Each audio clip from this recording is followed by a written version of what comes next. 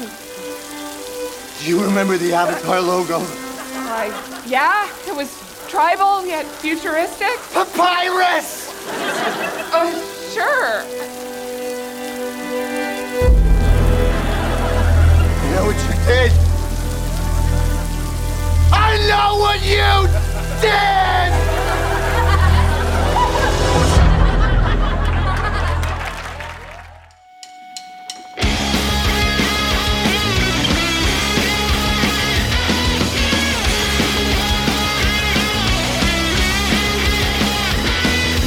Hello and welcome to The Contrarians, where we're right and you're wrong.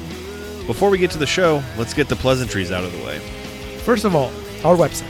If you want more information about our little podcast, go to wearethecontrarians.com.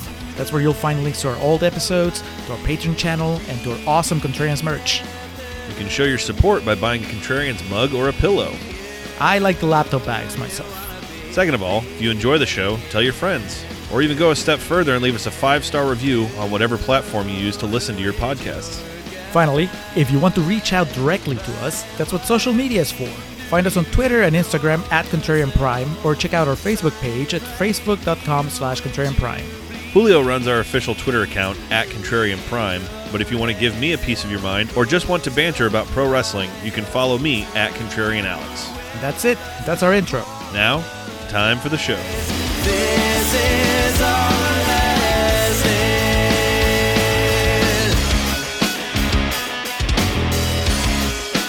And we are recording for Contrarian's Corner for Avatar, the James Cameron version. Seemed as though it was inevitable. Avatar looked at us and said, I am inevitable. James Cameron looked at us and said, I am inevitable, and snapped his fingers. And In 3D. In 3D. And here at long last we are to discuss what at one point in time was the highest grossing film ever. And of course has been surpassed by Avengers Endgame. Probably a couple of the Marvel movies. But James Cameron was, king of the castle. King shit of fuck mountain for several decades between this and Titanic. Julio, we always knew this would come across our desk. Certainly didn't think it would take 7 years, but you had to know it was going to come to this one day. Yes. Like so many movies that we reference constantly throughout our episodes, that at some point it's going to happen. It happened with Eurotrip. It happened with The Rocker. Looks like it might finally happen with Southland Tales. This all comes to pass. What I wouldn't have anticipated was that we were going to be somewhat blindsided by this being a patron pick, a patron demand even.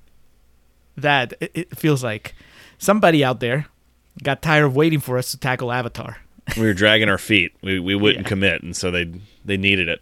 But before we dive into 2009's Game Changer, we want to first welcome you to The Contrarians, where we're right and you're wrong. My name is Alex.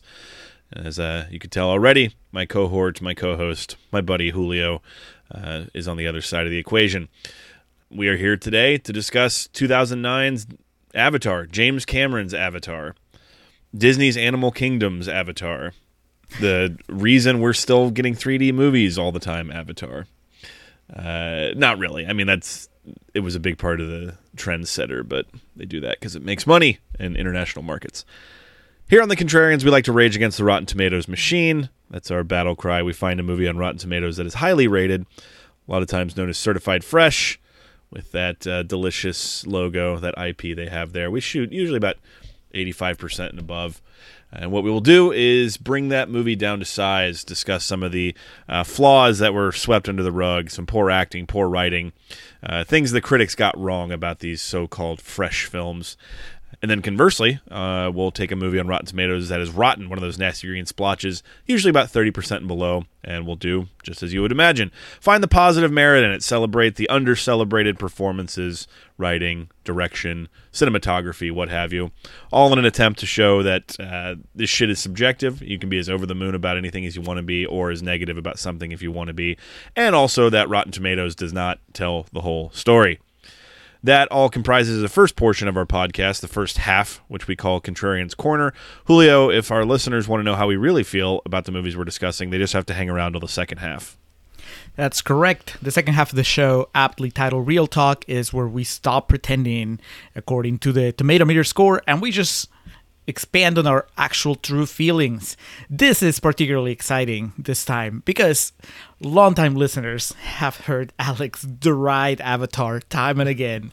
And just any time that he wants to talk about a movie that was a flash in the pan and amounted to nothing in the long run, he'll go to Avatar. And I always found myself in the position of having to defend Avatar, even though I hadn't seen that movie since it came out.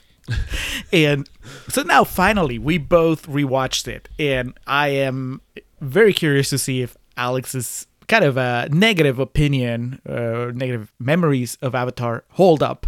And I'm sure he's curious to see if I'm actually going to be on Avatar's side or not once we get to Real Talk. And so we'll find that out on the second half of the show, along with the audience.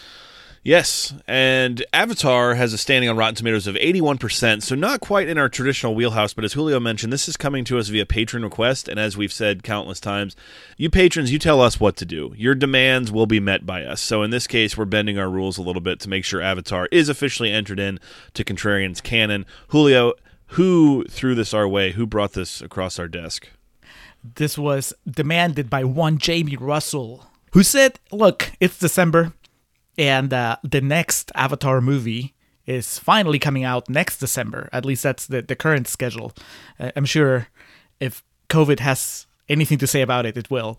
But right now, they say that I think the plan is to release the subsequent Avatar movies each December. I think they did that with Lord of the Rings once upon a time. So why not close the year 2021, our last episode of 2021, our last December episode?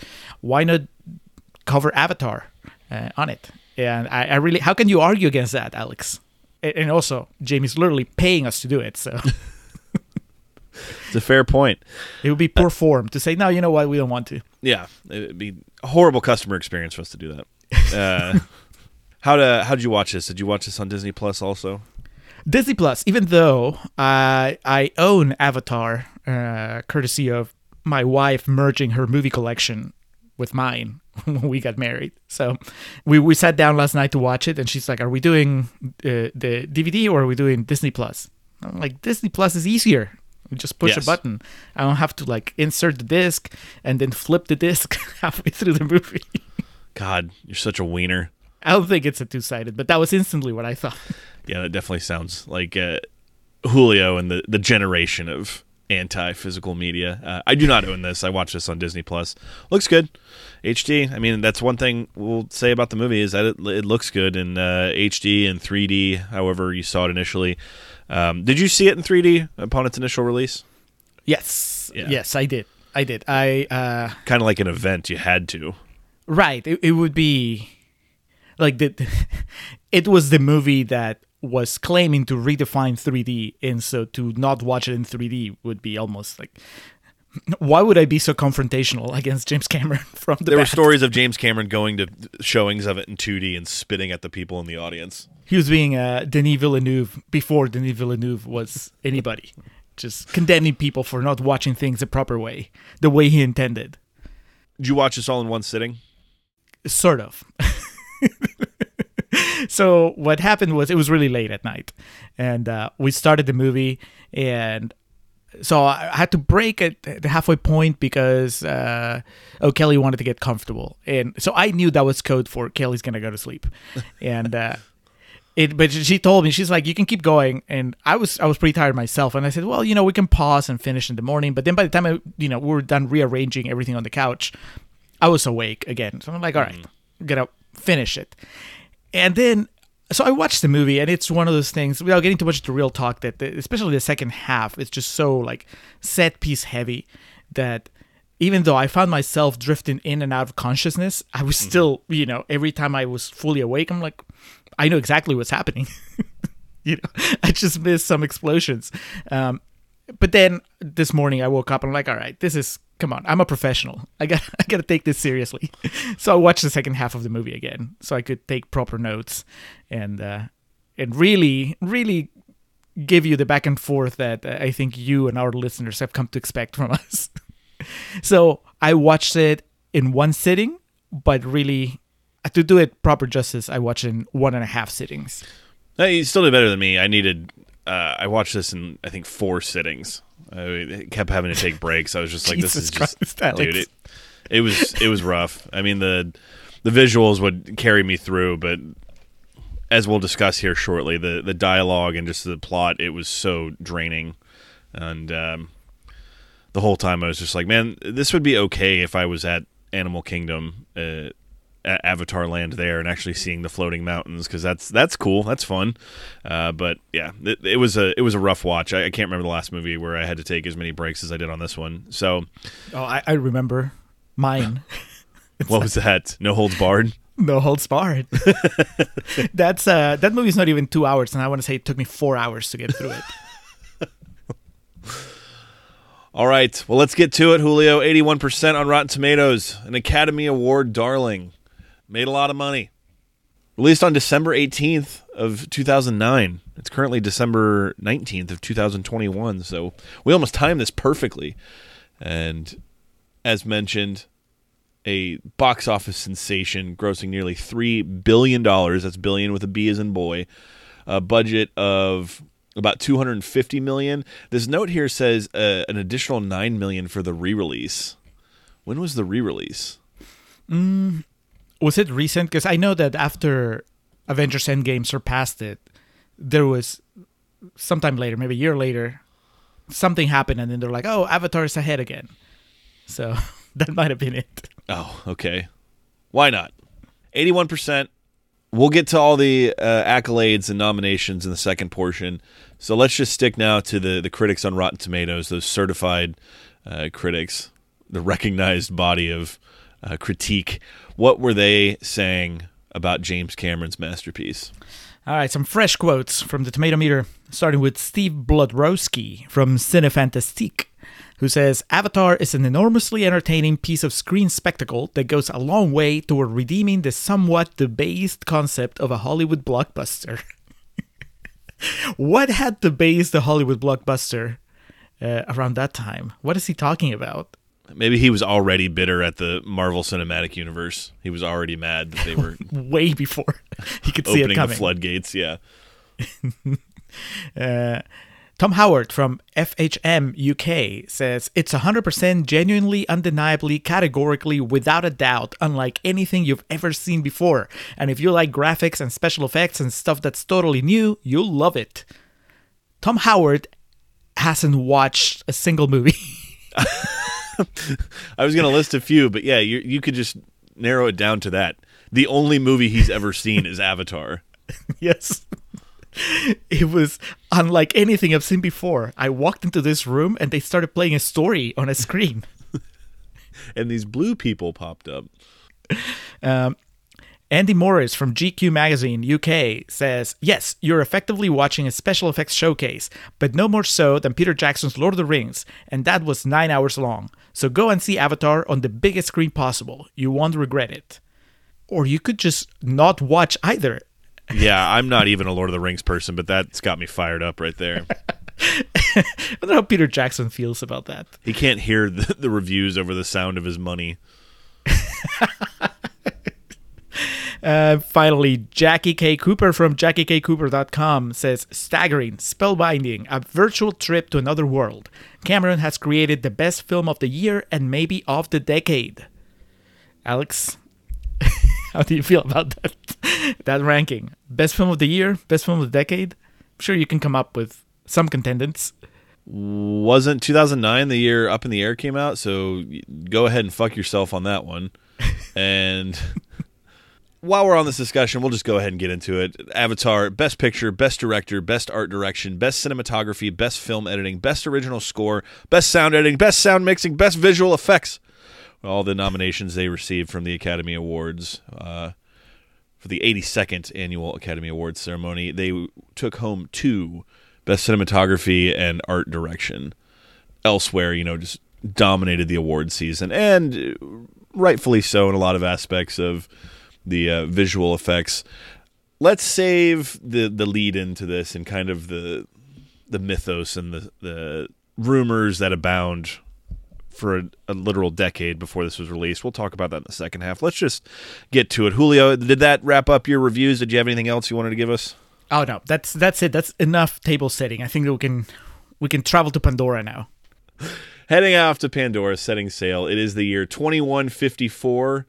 Humans have depleted Earth's natural resources following President Trump's 9th stint in office. What is that called? Term. That's the phrase I was looking for. Humans have depleted Earth's natural resources, leading to a severe energy crisis. The Resources Development Administration, the RDA, not Rafael dos Anjos, mines a valuable mineral called unobtainium. I'm going to repeat that. Mines a valuable mineral called unobtainium. Do you think that's just a first draft thing that never got corrected? Dude, right? Like, it's one of those search and replaces that he just forgot. You know, James Cameron's writing the script, and he's really frantically, he's like, fuck it, I can't think of something, just unobtainium, and we'll come back and fix it later. And then they got to set, and it was still in there, and he's like, you know what, fuck it, no one's going to care in 10 years anyway.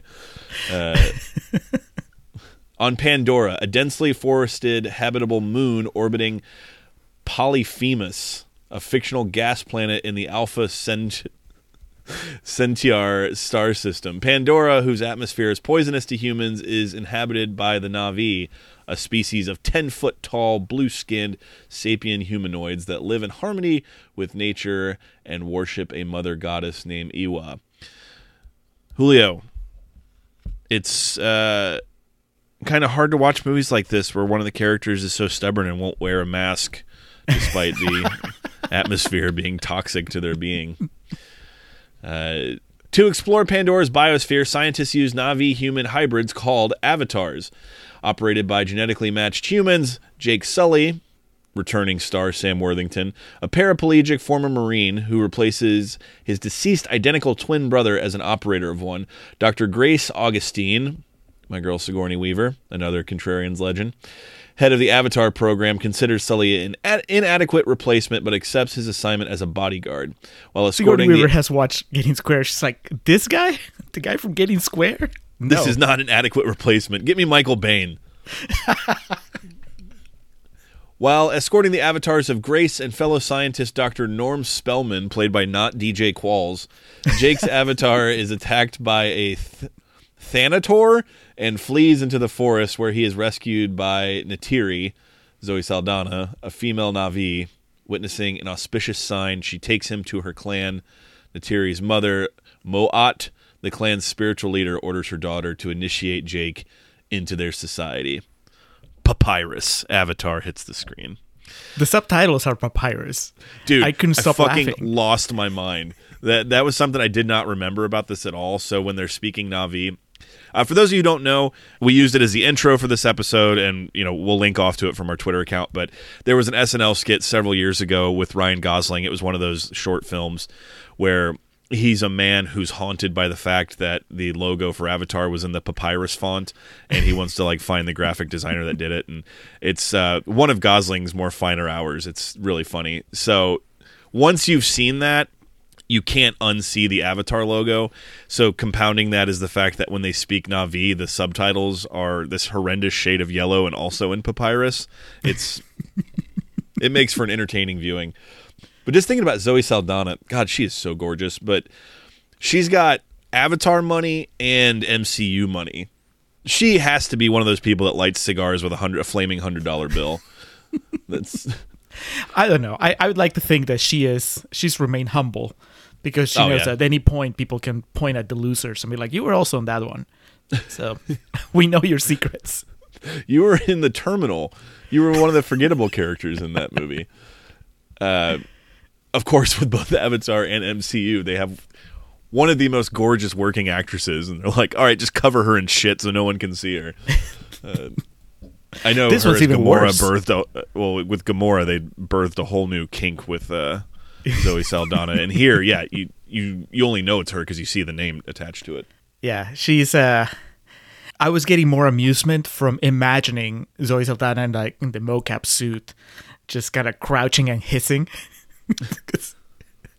I mean, she's had to do that, right? I mean, that's part of the process. And I guess the problem of having watched so many movies and just knowing so much about the behind the scenes stuff, now we all do that because we all watch all the special features on DVDs or the promotional material. I mean, the Hollywood promotional machine, and Cameron is part of it too, because obviously he's provided access to people to see how the sausage is made. But the problem with that is that it's very hard for anyone, I think, to just watch a movie and really be immersed in the magic of the filmmaking, because we know how this is made, and we know that these blue aliens are really actors that were wearing funky suits with dots on them, and that they were looking really silly when they were going through the motions of what needs to happen so that we can get this on screen. And I found that very distracting in this particular instance watching Avatar, because I became Alex Mattis. I was watching that and I was like, this is not real. None of this is real. None of this matters. Zoe Saldana probably looked really silly, acting like a giant cat. Sam Worthington, it's like, how do you make him less interesting and more bland? Oh, just turn him into a blue thing, a blue alien. I was just distracted by how much I knew of what was behind the curtain. And I couldn't really get into it. I think that Avatar is probably a movie that works better if you're like that dude that we quoted a little bit ago. Somebody who's never watched a movie before, and so he can just let this blow his mind. You can show it to a toddler, and they can get lost in the pretense. They can truly buy that Pandora's a real place. Yeah. And there's those animals are real, and that everything makes sense. But unfortunately, I'm at the point where the downside of having watched so many movies, it starts to affect me. And I don't have that sense of wonder watching Avatar. I'm just like, man, he was really going for it with all those special effects, but that's it. I'm guessing you have a similar experience. Yeah, I mean, this movie starts and almost immediately it's like, well, here's the visual effects. Like when they get off the ship, when they get to Pandora, it's like, none of this is real. It's like half of those people in that shot aren't even real. Sam Worthington is not real. There could be a serious argument made for that. And when they get into the lab and like all the floating screens and stuff, it's so hypocritical, I guess. Because if this was a video game and I was walking through this environment, I'd be like, this is awesome. But that's what that's supposed to be. With this movie, I'm like, if you're going to do this, just animate a movie or have the whole thing be CG. Don't, piss on my boots and tell me it's raining type thing. I know you have real people in this, but none of this shit's real. And what I did appreciate, though, was the prosthetic legs for Jake Sully, Sam Worthington. Those were real. He basically sat in that wheelchair to where, his waist, his real legs were like hidden in the bottom compartment. And then they just had these prosthetics on there. It's like, why didn't you could just do that with the whole movie? Just paint these people blue and put them on stilts. And there you go. That would be inspiring. Find real floating mountains and shoot the movie in them. Well, I mean, a little bit of digital trickery never hurt anybody, right? I mean, I do not expect them to actually cut Gary Sinise's legs off in Forrest Gump. Just give him blue stockings and then digital. So you can do the same with the mountains. Just paint the bottom half of the mountains blue and then just chrome it out. I know it's a lot more work, but you know what? James Cameron, if you want my respect. He's like, putting sunscreen on, and he's got the zinc on his nose, and he's just like got one paintbrush, and he's just sideswiping the fucking Rocky Mountains or something. It's like, yeah, this will take about 6 months, but we'll get there. And imagine Wes Studi painted blue on stilts like that. That's all I want out of life. I just now realized that was Wes Studi. Sagat. He moved up in the ranks. This was, on his march to getting his Lifetime Achievement Academy Award. So, he was the leader of Pandora, and he also was in deep with Bison to change the currency of the Earth. So he could do it all. He went from being in a movie based on a video game to being in a movie that is a video game. Just evolution. Alex, did you geek out, as I did, when... man, he's in this movie for like maybe 2 minutes, but... when Sully is arriving in Pandora, the man in charge, the sergeant, who's like getting them off the ship. Did you recognize Jason Statham's buddy from Homefront? No. Is that who that was? Yep. Amazing. I was hoping that he would have a bigger role, but unfortunately, he's their drill sergeant or whatever just for that scene, and then then we're introduced to Stephen Lang, and that's it. That he takes over as the big military asshole. But for a moment, the guy, I wish I remember his name, but his friend from Homefront. Yeah, Stephen Lang. Man, if there was a MAGA character ever in a movie, it's definitely him in this. Yep, big MAGA energy. So the idea is basically that Sigourney Weaver, Grace, and her team are there to study this planet, and they know it better than anyone. They speak Na'vi. They are there because they think they can make change, and this could be a potentially inhabitable planet. Whereas the military presence that's there, headed by suits like Giovanni Ribisi, are there to just mine this mineral they're looking for, unobtainium. So somewhere in this is supposed to be some like fucking commentary on the Iraq War or some shit, and it's just like, dude, I've seen Pocahontas. You're not, showing me anything new. But there's these internal struggling forces at hand, and at the core of this, the nucleus, is Jake Sully, who, as becomes his avatar as a member of the Na'vi. He has his legs back, so he's so excited the idea of this, and as we'll get into in just a moment here, becomes a member of the Na'vi, of their tribe, and learns their ways and learns that, hey, this is not a bad way of living. And Grace is there to study this and help with this, and further these developments and these relationships, and who knows where it could lead. Meanwhile, Stephen Lang, Colonel Miles Courtrich, is wanting Jake to get in there to, tell me everything about them, tell me what they have to defend themselves with, so we can get in and just wipe these fuckers out. And if you do this for me, I'll get you your legs back. So begins the internal struggle of Sam Worthington of what do I do here? And so begins the very, very external struggle of the audience watching Sam Worthington trying to act. It's a real conflict, Alex, because he has to decide if he loves, what does he love more, the idea of having long blue legs, or the idea of getting back his regular human legs. That's what drama is all about. Before there's so many big players here, but I guess I want to start with Giovanni Ribisi because yes, we've had him on the show before. He was in That Thing You Do, where part of the comedy of that performance in that movie is that his character just gets pushed to the side and is replaced by Tom Everett Scott. Now here, I'm going to say unintentional comedy of it all is that he seems to be trying to play a bad guy, like a corrupt businessman, a corporate guy, and big dickhead type. Yeah. But it's still Giovanni Ribisi, so it's hard to take him seriously. Well, and he's Giovanni Ribisi. There's the part where, like, he wants to show Jake Sully or Grace or somebody, what he's looking for, the home tree, and he's trying to navigate this, like, computer to do it, and he's like, I can't do it. Can someone... And so he like, has this guy come up, and he's swiping through. He's like, no, Pac, Jesus Christ. And it's one of those things of it's so small, but he's so funny and charming doing it that it's like, I'm not mad at this guy. Like, I don't dislike him. Even though they try to do everything they can to make him like a douchebag. Like, he's got his sleeves rolled up, and he has the first shot of him we see is he's got his putter with his, his coffee mug, and he's practicing his short game, and it's okay. It's still Giovanni Ribisi. Yep.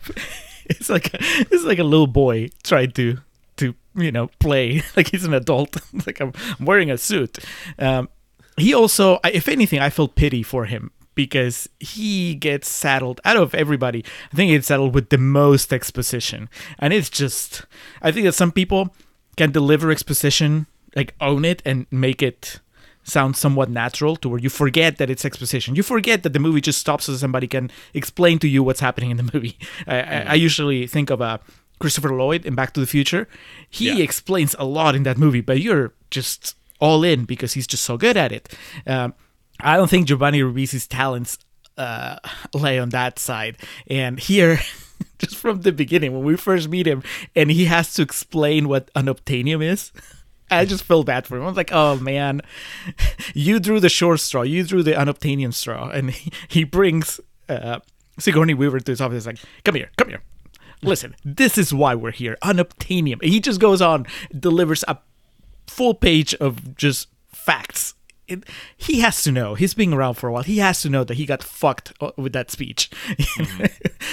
Jake Sully, Sam Worthington gets to give Braveheart attempts at inspiring people, and Giovanni Ribisi gets stuck explaining what unobtainium is and why his investors are going to be mad if they don't get enough of it. So, I think that high up on the list of people that got screwed by Avatar, the production, is Giovanni Ribisi. And right below him is, I think, Sigourney Weaver, who is, I'm sure you would agree, so much better than this movie. Dude. This movie is so beneath her. Yes, and the dialogue they give her and her, it's bad. I think I have a line later on in this where I wrote it down. There's one part where, like, they, like, pull her out. They're getting too close to it's like when they're attacking Home Tree or whatever, and they pull her out, and it's a slow motion shot of her, like, fighting against these guards, and she's like, "You murderer!" And it's just like, oh, it was one of those things where I felt bad for her.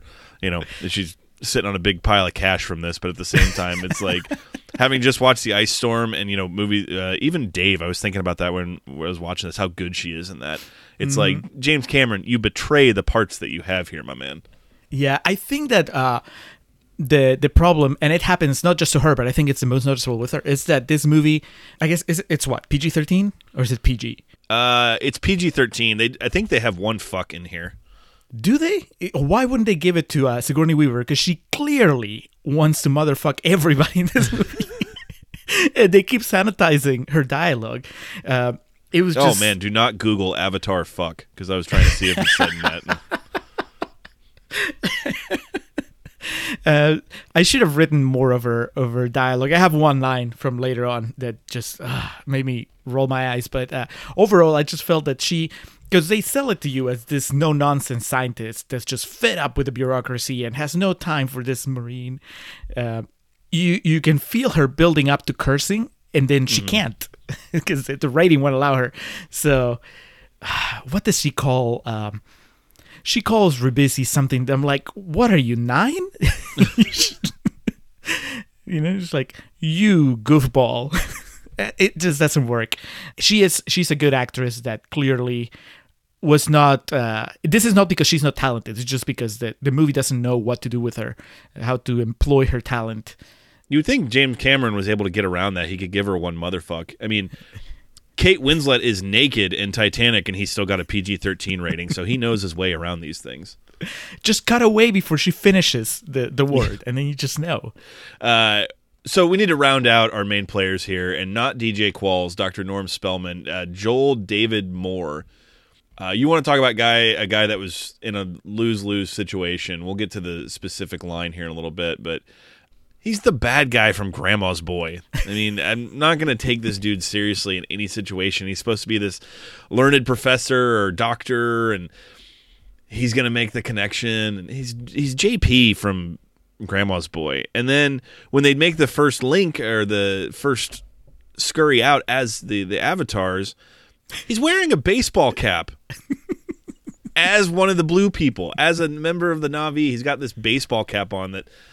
you know, says "Go Sox" or some shit, and ridiculous. So Jake gets a little too he's a very excitable young man in this situation. He's not, because he hasn't been through the training. He doesn't know the dangers of everything, the elements.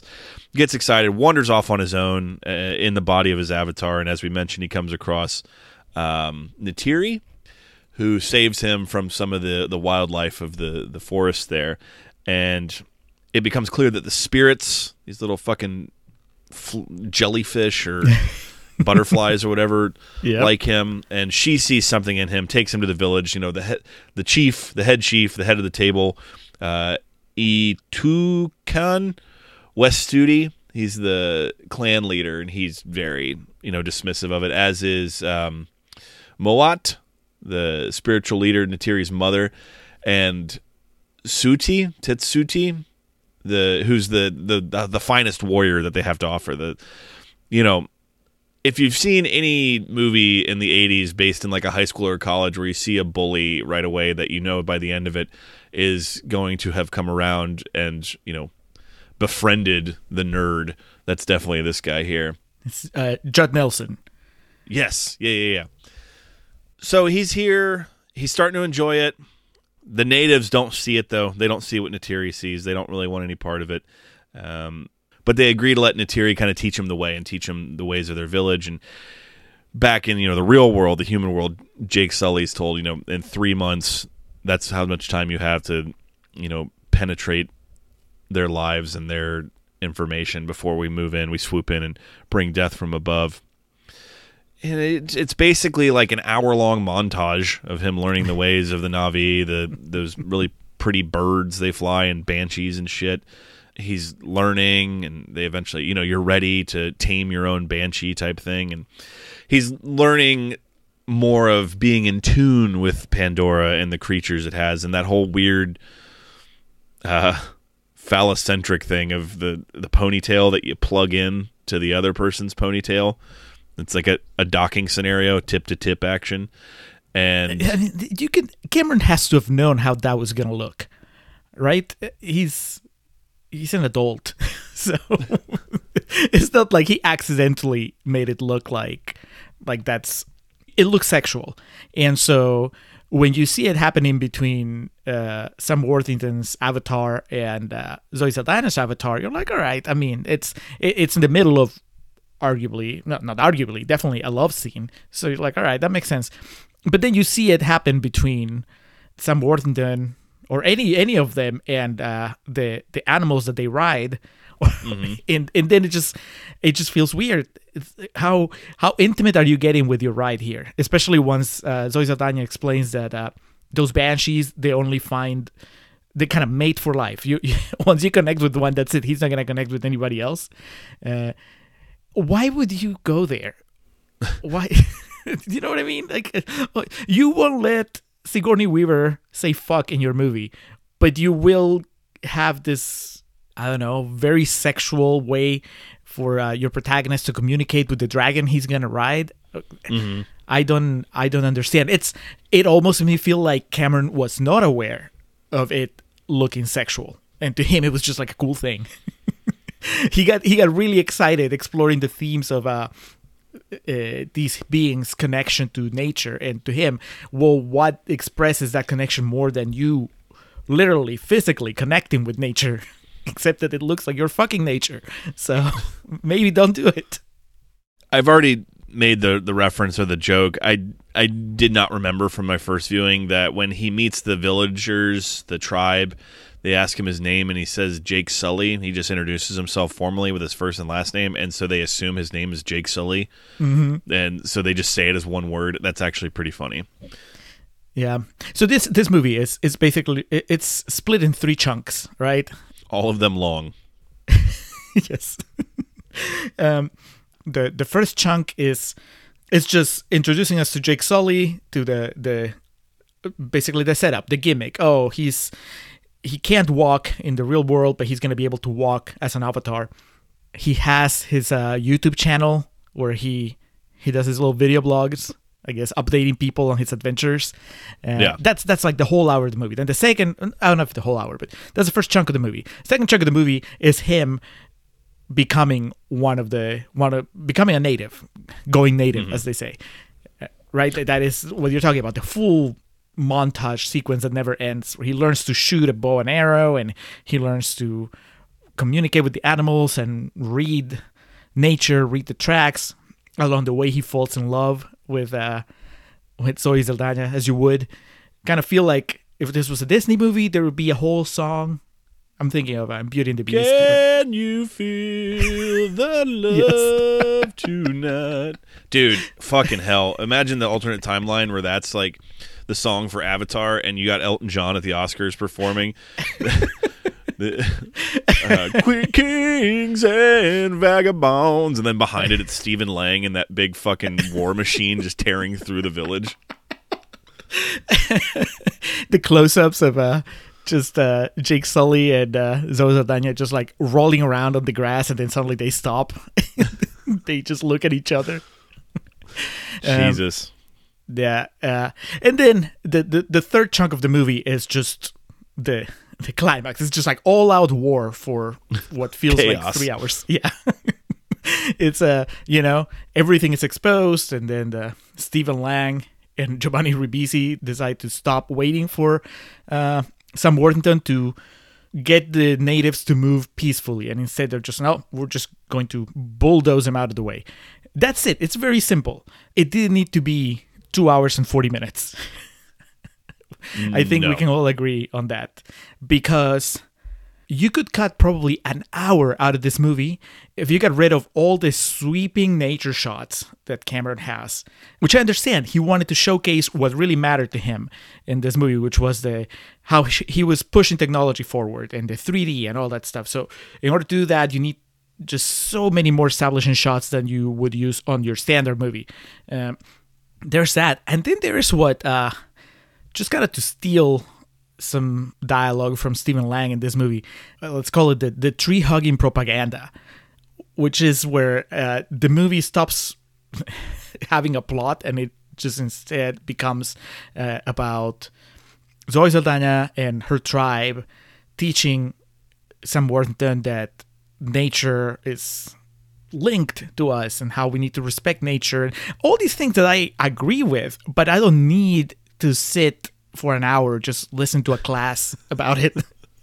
I came to watch Stephen Lang and Sam Worthington fight, and instead it's just I can give you a cut of Avatar that's an hour and 40 minutes. I don't care enough to do it, but I could. Easily. So he's bonding with Gamora, as we said. He's bonding with Neytiri. Stephen Lang just wants blood. He has an itchy trigger finger like you wouldn't believe. He just wants to go in and start killing and taking what they need by force. Jake Sully is eventually initiated. He's part of the tribe now. He's part of the Na'vi, and he wants his woman. He wants to mate with Gamora, with Neytiri, and he does. And probably the hardest laugh I had in the whole movie, completely unintentional, is that shot of Jake Sully, Sam Worthington, in that fucking sensory deprivation tank they have him in, where he wakes up after having sex with her, and he's just like, "What are you doing, Jake?" It's one of those shots of or you get really drunk and hook up with someone you really shouldn't have, and you wake up next to him in bed. In this case, though, he's having interspecial sex, and so he's kind of like, "You're playing with her heart, man. It'll never work. You're 4 feet shorter than her."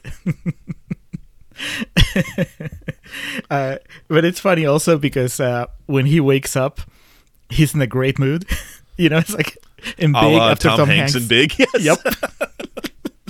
He's because Sigourney Weaver, he wakes up. He doesn't know that his blue buddy is actually in danger, because this is what happens, right? They had sex, and then the next morning they are about to get bulldozed by Stephen Lang's machines, and because he's awake in his human body, he's not even aware that his blue body is in danger, and Zoe Saldana is trying to wake him up, and he's just passed out because he's not linked. And meanwhile, he's having breakfast with Sigourney Weaver and Joel David Moore, and he's just smiling like a guy that just got laid. And then he finally connects at the last minute and has to get out of the way. But is it Stephen Lang that's like, you get one piece of local tail and now you're attached to them? Yes.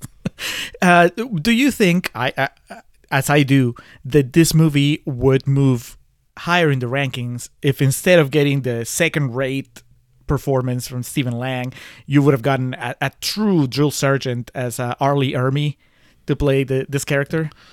God fucking bless. It'd be so good. What's your major malfunction? That wouldn't even be in the movie. That would be like an outtake of him asking why Sam Worthington is in the movie. Can you imagine that final fight? Arlie Ermy with his big robot fighting. Those big fucking bushy eyebrows of his. Oh, it would be so good. He wouldn't put up with all that shit, with all the CGI. I'd be like, just let No. me fight Worthington. He's just on foot, no mask on, just holding his breath, just swinging wildly, haymakers. So the invasion begins. They're tired of waiting. They're coming in to, wreck shop. Worthington, Jake Sully is able to get dialed in, so he goes to warn the Na'vi, they're coming. Because it just comes down to, hey, these people aren't leaving. It's going to be bad either way. And he goes to warn them, and I don't know if you caught this. This is one thing I'm not going to harp on him for, but it just was funny to me. He can't yell in an American accent. Like he's supposed to be American in this movie. He's Australian, right? Yes. Okay. He got square in Australia. That's right. Yeah. Okay. His nationality is Australian. I don't want to say that and he's New Zealander because that could start a potential war. Not unlike the Na'vi versus the humans, but he can't yell in an American accent. When he starts to yell, it just struck me as funny. I don't know why. His Australian shines through. Yeah. The humans are coming. I'm sure Cameron and Worthington would tell you that is not even an Australian accent. That's just a Na'vi accent that he acquires when he's linked to his giant blue body. There you go. Or they just really didn't care enough. Like, fuck it. No one's going to care in 10 years anyway.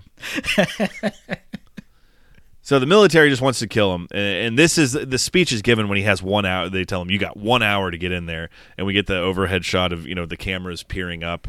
It's like a stationary. It's a POV shot of Jake Sully. And Giovanni Ribisi's just in his face, wagging his finger like he's fucking Hulk Hogan in '87. He's like, you have 1 hour to get your girlfriend and everybody out of there. And it's certainly not an hour. Like 3 minutes later, they start bombing the place. And my note says 1 hour to evacuate. My next note says, well, that certainly wasn't an hour. For a movie that takes its sweet-ass time doing everything, you think they could commit to, at least keeping time in flow. So this is where, conveniently, because they unplug him right before they start the attack, right? No, they unplug them during the attack. During the attack, yeah, because he's about to confess to them what's happening. This is the moment that happens in every movie. Any movie that has the protagonist have somebody fall in love with him under a pretense. In this case, right, he seduces Zoe Saldana. She falls in love with him, and his secret is that, actually, I was sent to infiltrate your people so we can wipe you out. Yeah. The moment is coming in a movie where he's going to have to come clean. And it's going to be at the worst possible time. And I just wish that movies like this one, which can afford to take a chance, would just forego with that moment, because we all expect it. And it wouldn't have been more interesting if he just never felt the need to confess. Because he doesn't have to. He can just tell him, hey, I used to be one of them, so I can tell you exactly what they want, without actually having to make them mad at him to begin with by admitting that he's actually a traitor or a spy. And instead, he just gives them information without sullying his own name. And Zing. That would have made it easier. But instead, he tries to do the right thing, the moral thing, and come clean. And so the only thing that achieves is that now they don't trust him. They turn on him. The one advantage he had, he just completely threw it away. And then he gets disconnected. Yeah, they pull him out. It's like the Matrix, in the Matrix, if you get pulled out without proper measures, you die. But they're like, you could die, and they pull him out, and not DJ Qualls punches one of the guards in the face. It made me laugh really hard. Slow and this motion, is the part. Yeah. And this is the part where Sigourney Weaver's in slow-mo, murderer, with that awful wig and everything. It's not good. My next note, holy shit, this is bad. So Jake, Grace, and not DJ Qualls go to their holding cell, their prison, whatever. Very underutilized and undercelebrated Michelle Rodriguez is Trudy, the combat pilot. She's part of their clan. She comes and springs them out. Would you believe she plays a sassy character, Alex? Oh, no, not at all. It's the Michelle Rodriguez type, and that's why we love her. Yes. So she flies a chopper. They take off because they know up in the mountains there's one other station we can go to where we can get plugged in and we can go help them. So they go to take off in their retreat. Stephen Lang opens fire on them in the scuffle. Ripley gets shot, and so now we've got that issue on top of everything. So they're up in the mountain. They plug in. They take. They're trying to save Ripley at the Tree of Souls. Unfortunately, it does not go well, and we lose Sigourney Weaver. Grace is lost due to her wounds accumulated in battle. Now, she's supposed to be in the second one, right? Yeah, I mean, I'm sure they can bring her back because they leave the door open to say that she joined nature, and I imagine that means that they can bring her back from nature. You know, her consciousness leaves her body, but she joins the kind of like the collective consciousness of the tree. Because then later they have Jake Sully goes and talks to the tree, and he's like, "Hey, if Grace is there with you, she can tell you that humans suck." So I imagine they could. And then at the end of the movie, or at the beginning of Avatar 2, James Cameron's going to fly around the planet in opposite direction so that it spins the Earth's rotation backwards in time. Why not? If it's in 3D, we'll buy it. This is the line of Sigourney Weaver's line that I wrote down, which is after it's revealed that she's shot. They're flying the chopper away, and they realize that she's shot. And Sam Worthington is like, "Oh no, you've been shot." And then she goes, "This is going to ruin my whole day." Just to know what kind of movie we're in. Yeah. You get that there. God. So Jake gets plugged in. He goes and rallies the tribe, rallies the troops, so to speak, gives his big speech about... And this, up until this point in the movie, it's never been really mentioned that if you just kind of, go 3 miles west, there's other villages. So they spend the evening going to all the other villages and saying, if we're first, you're going to be next. So we got to help this. So everyone bands together, and now it's an actual army versus an army. It becomes a fair fight. Now, he was, up till a couple scenes ago, he was persona non grata. He was Navi non grata. Because he had revealed himself as a spy. They hated him. They wanted to kill him. Zoe Saldana pretty much spit on him. She hissed. She's like, "You suck." So how does he win their hearts back? He cheats on his dragon. He's already made it for life with the dragon. Like Zoe Saldana said, like once you connect to someone, to one of these creatures, that's it for them. They're like penguins. They don't do it again. That's it for life. Well, then he goes looking for a cooler dragon because I guess the logic is that these natives are so easy to impress that all I have to do is show up in the biggest dragon ever and they're going to forgive me. And they do. Yeah, there's a name for it. Like I can't remember now, but whoever is able to tame the orange, the Turok or some shit, they have to be honored by the Na'vi. Now, in a movie that's, like you said, that's really long, takes its sweet time with other things, we never even see him tame that dragon. He just flies above it, and it's like, here goes nothing. Cut to black, and then he shows up at the village with the red dragon. Possibly the most exciting sequence in the movie, and we don't get to see it. We don't see if Randy the Ram lives or dies. And what happened to his original dragon? Is it just now condemned to a lonely life because he made the mistake of connecting with Sam Worthington, and then Sam Worthington upgraded to a dragon that would let him lead the revolution? Now that's a bummer. It is. So all of the local villagers are rallied together and united in this cause. And so we get like the final human game planning with Sam Worthington, the doctor, Joel David Moore, and Michelle Rodriguez. And they're talking about, what their game plan is, and then also the military's plan. They're going to go bomb, Pandora to get what they need. And they figure out that they're going to go bomb the Tree of Souls, which is like the central point for the Na'vi, their altar, so to speak. And then, written in this script and delivered by Joel David Moore, he says, and I quote, "If they get to the Tree of Souls, it's over." There are a few lines in the history of cinema that could be delivered by anybody and still suck. Meryl Streep could not save that line. I felt so bad for that dude having to say that. And, his delivery doesn't help either. He's like incredulous. He's like, "They get to the Tree of Souls, it's over." I've heard pro wrestling promos delivered more believably and with more conviction than that. You can imagine Cameron going, "Cut! You nailed it." And Joel David Moore just stands up silently, goes to his trailer, doesn't talk to anybody. Fuck you, James Cameron. War was declared, is happening. It's just all-out battle and chaos. The Na'vi and the other local villagers fighting with their dragons and their bow and arrows. There's actually some pretty sweet action of like people in helicopters getting shot with a bow and arrow. It looks pretty badass, but it just goes on forever. Yep. And the score like really intensifies, and Tsute, the finest warrior, Judd Nelson. yes, he gets killed defending the territory. He takes out a bunch of dudes in the process, but bullets are just too much to overcome. He falls to his death. The orchestral music in the background really sounds like the opening of Tropic Thunder, where Ben Stiller falls to his knees and gets shot up.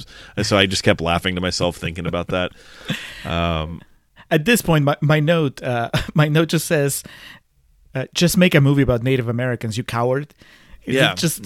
It's so obvious. It's so on the nose, the comparisons with colonialism and the natives. And what's worse is that I understand that it's a sci-fi movie and he needs to keep things exciting, but I felt that he was giving the Na'vi too much of not necessarily an upper hand, but they were putting up much more of a fight than I would have expected.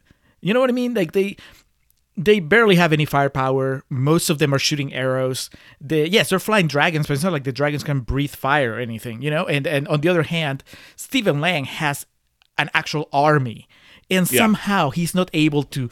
Eventually, he starts getting an advantage. For a while, it feels like it's a pretty even fight, and I was having a hard time buying it. Yeah, I was about to say it's appropriate to bring up Stephen Lang, because to me the funniest part about this is it's just interspecial warfare with different varying degrees of weaponry, and in the air, on foot. And Stephen Lang's able to spot Jake Sully. There he is. I'm gonna get him. So then it basically becomes this war's going on, but the only people we're supposed to care about are those two.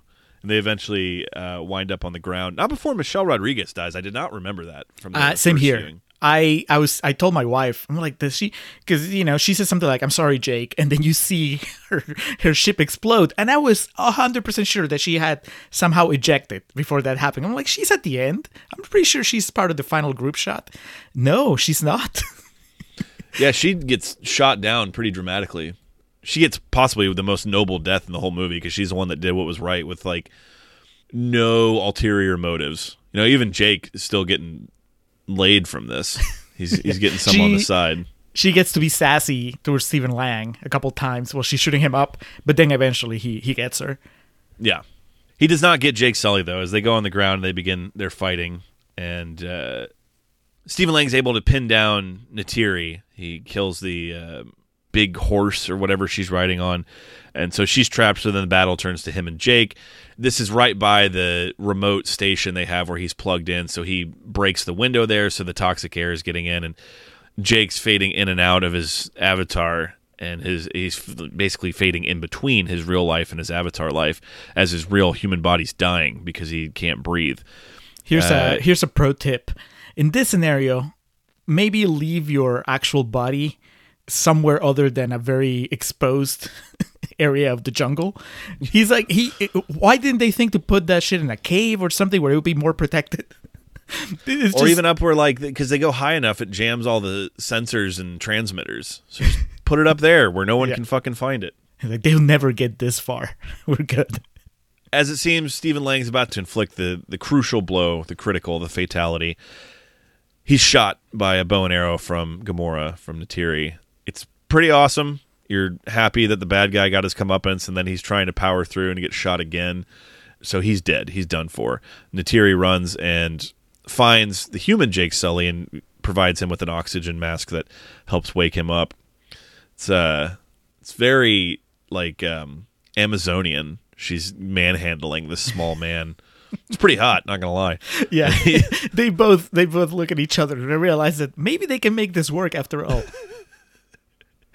And he says, "I see you," as that's their greeting. You can tell that James Cameron was hoping that would catch on.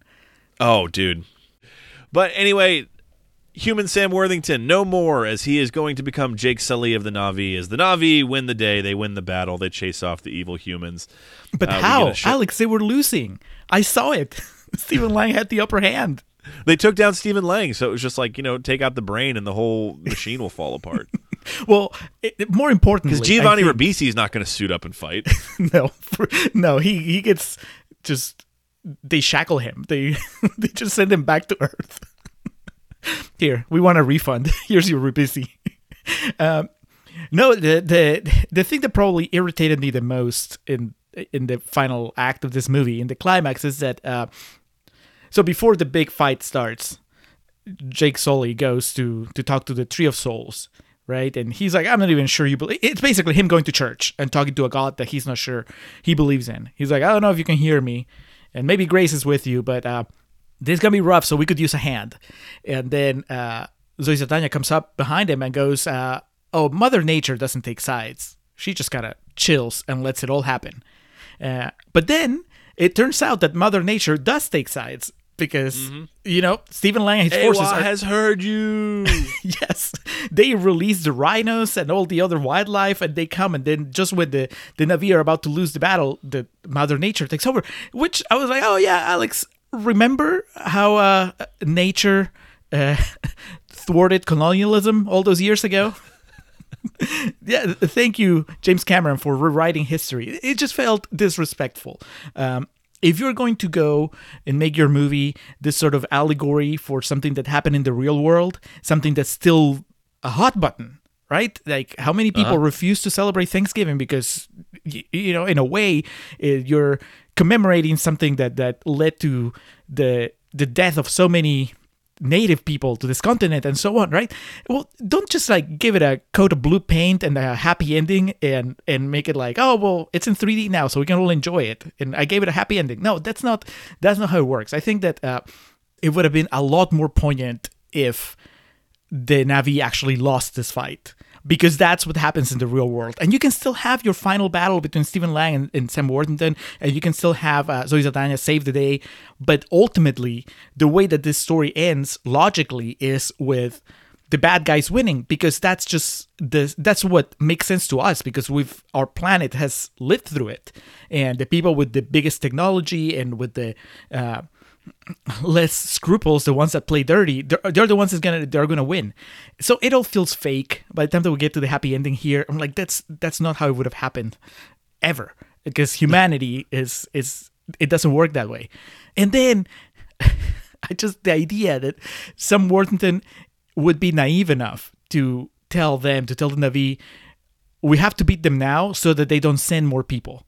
That's not how it works. They're going to send more people, because you think that Giovanni Ribisi is not going to tell everybody what happened and encourage people to come and with even bigger guns and more firepower so they can actually wipe out these people. He knows already that all he has to do is destroy the Tree of Souls. So next time they're just going to nuke Pandora from the distance and then come in and pick up the remains. It's just, the whole thing rubbed me the wrong way.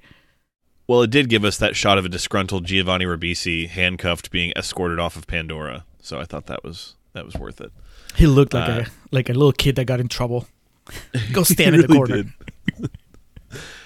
But the movie concludes with Jake Sully, his human body, and his avatar at the Tree of Souls, with the attempted exporting of his life from his human vessel to, as a member of the Na'vi. And it works because his eyes open, and then Papyrus hits the screen, the Avatar logo. And this was 12 years ago. We've been hearing about the second and third one for 12 years. And fourth one, I think. I think they're doing 3. They're making more? Anyway, that's Avatar. It's been 12 years, 12 long years since I had seen it the first time to the second time, and I'm not sure many of my thoughts have changed. Was this your second time watching it, Julio? No. My third, maybe my fourth. We'll get into it in real talk, Alex. I've experienced this movie quite a bit. All right, well, you ready to move the conversation along? Let's go to real talk. The Smurfs and I grew to understand each other. They shared with me their art of picking Smurf berries. And I shared with them stories of my country's forefathers. Of course, it wasn't long before I fell in love with Smurfette. We're from 2 different worlds, and yet we spoke the common language of passion. These are the morning announcements. Shh! Papa Smurf was displeased at first. He told Smurfette I wasn't a real Smurf and we could never be happy. But I eventually proved myself to Papa Smurf by picking more Smurf berries than any Smurf had ever smurfed before. Finally, all was right with the world. But then, a crisis. clumsy Smurf burst into the Smurf ceremony to say that humans had come to destroy all of Smurfland. And we are back. But before we get into real talk, we're going to do some PP, patron pitch. This is the part of the show where we let our patrons know what to expect on our Patreon channel, and we also let non-patrons know what they're missing out on. Now, as we've mentioned the last couple episodes, we should have the QVRs for December up. Alex is going to be doing the horror movie The Devil's Candy, and I will be giving a quick video review of the documentary The Most Hated Family in America. Both were titles supplied to us by patron Ryan, and Ryan actually he corrected me. I guess after he listened to the Muppets movie episode, he's like, hey, The Most Hated Family in America is not directed by the guy who directed Tickled, which is what I said.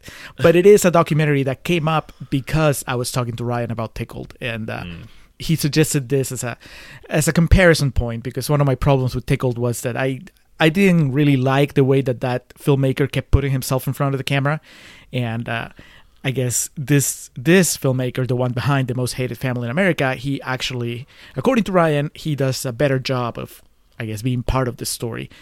So either way, Tickled was related. So you have those quick video reviews on our Patreon channel.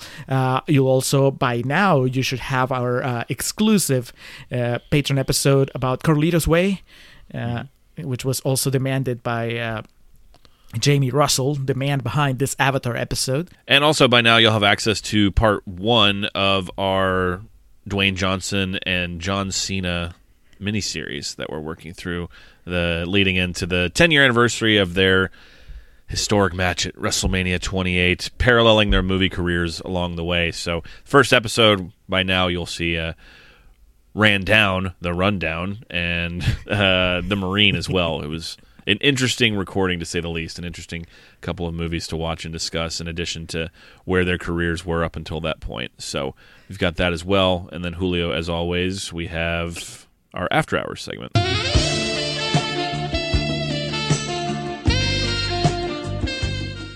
Yes. Contreras After Hours, the spin-off show where we talk to each other about other things that we've watched, we've played, we've read. Alex, what are you bringing to Contrarians After Hours, the last Contrarians After Hours of 2021? My God. Well, as we talked about, we recently took part in the Other Worlds Film Festival. We provided a video podcast for their online portion, in which we basically just did an episode of our show about Lawnmower Man, keeping in the sci-fi theme. So through that, we actually had access to some of the other things going on at the film festival. We weren't able to make it in person, but I was a bit active on the online portion of it. I watched a horror movie that was submitted to the festival titled Wicked Games, which was interesting, very interestingly shot, and kind of a paint-by-numbers movie in some aspects, but I'll be talking about that and kind of my reaction and review to it. And also, are you familiar with Flight of the Navigator, Julio? I know the name, the title. And I saw that they had it as part of their online offerings.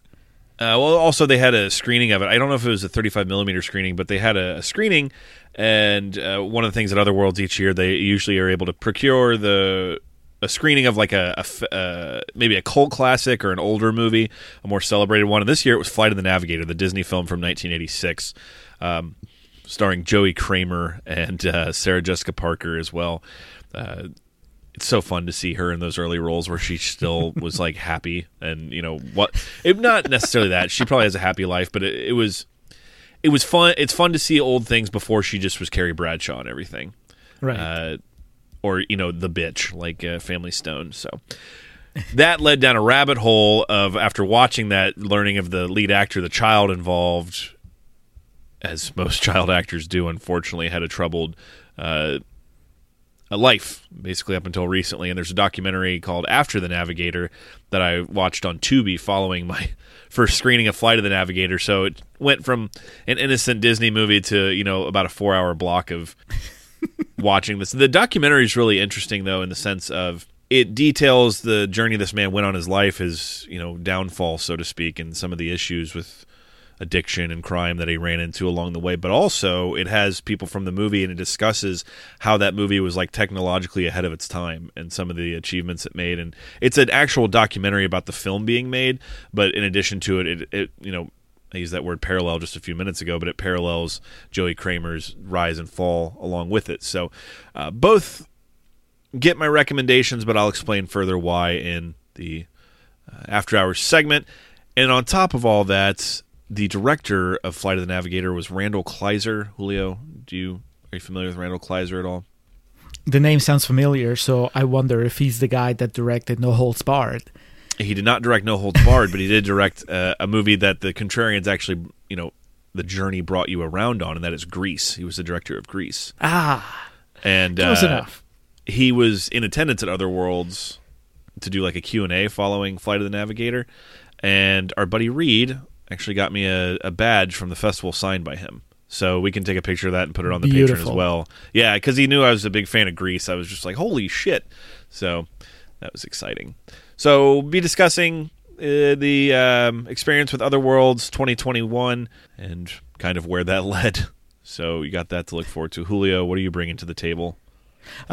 Before I get into my After Hours offering, actually, it's worth pointing out that, yes, patrons, you already know by now, but you also got access to that Other Worlds podcast, that video podcast that we did, because that was the thing. It was exclusive for people that were attending the Other Worlds virtual screenings and our patrons. So it's an episode of the show, an episode of the Contrarians on the Lawnmower Man, only on video, because that's what Other Worlds requested. We were happy to do it, and it was a quite experience, because we've never been on video for that long for the show.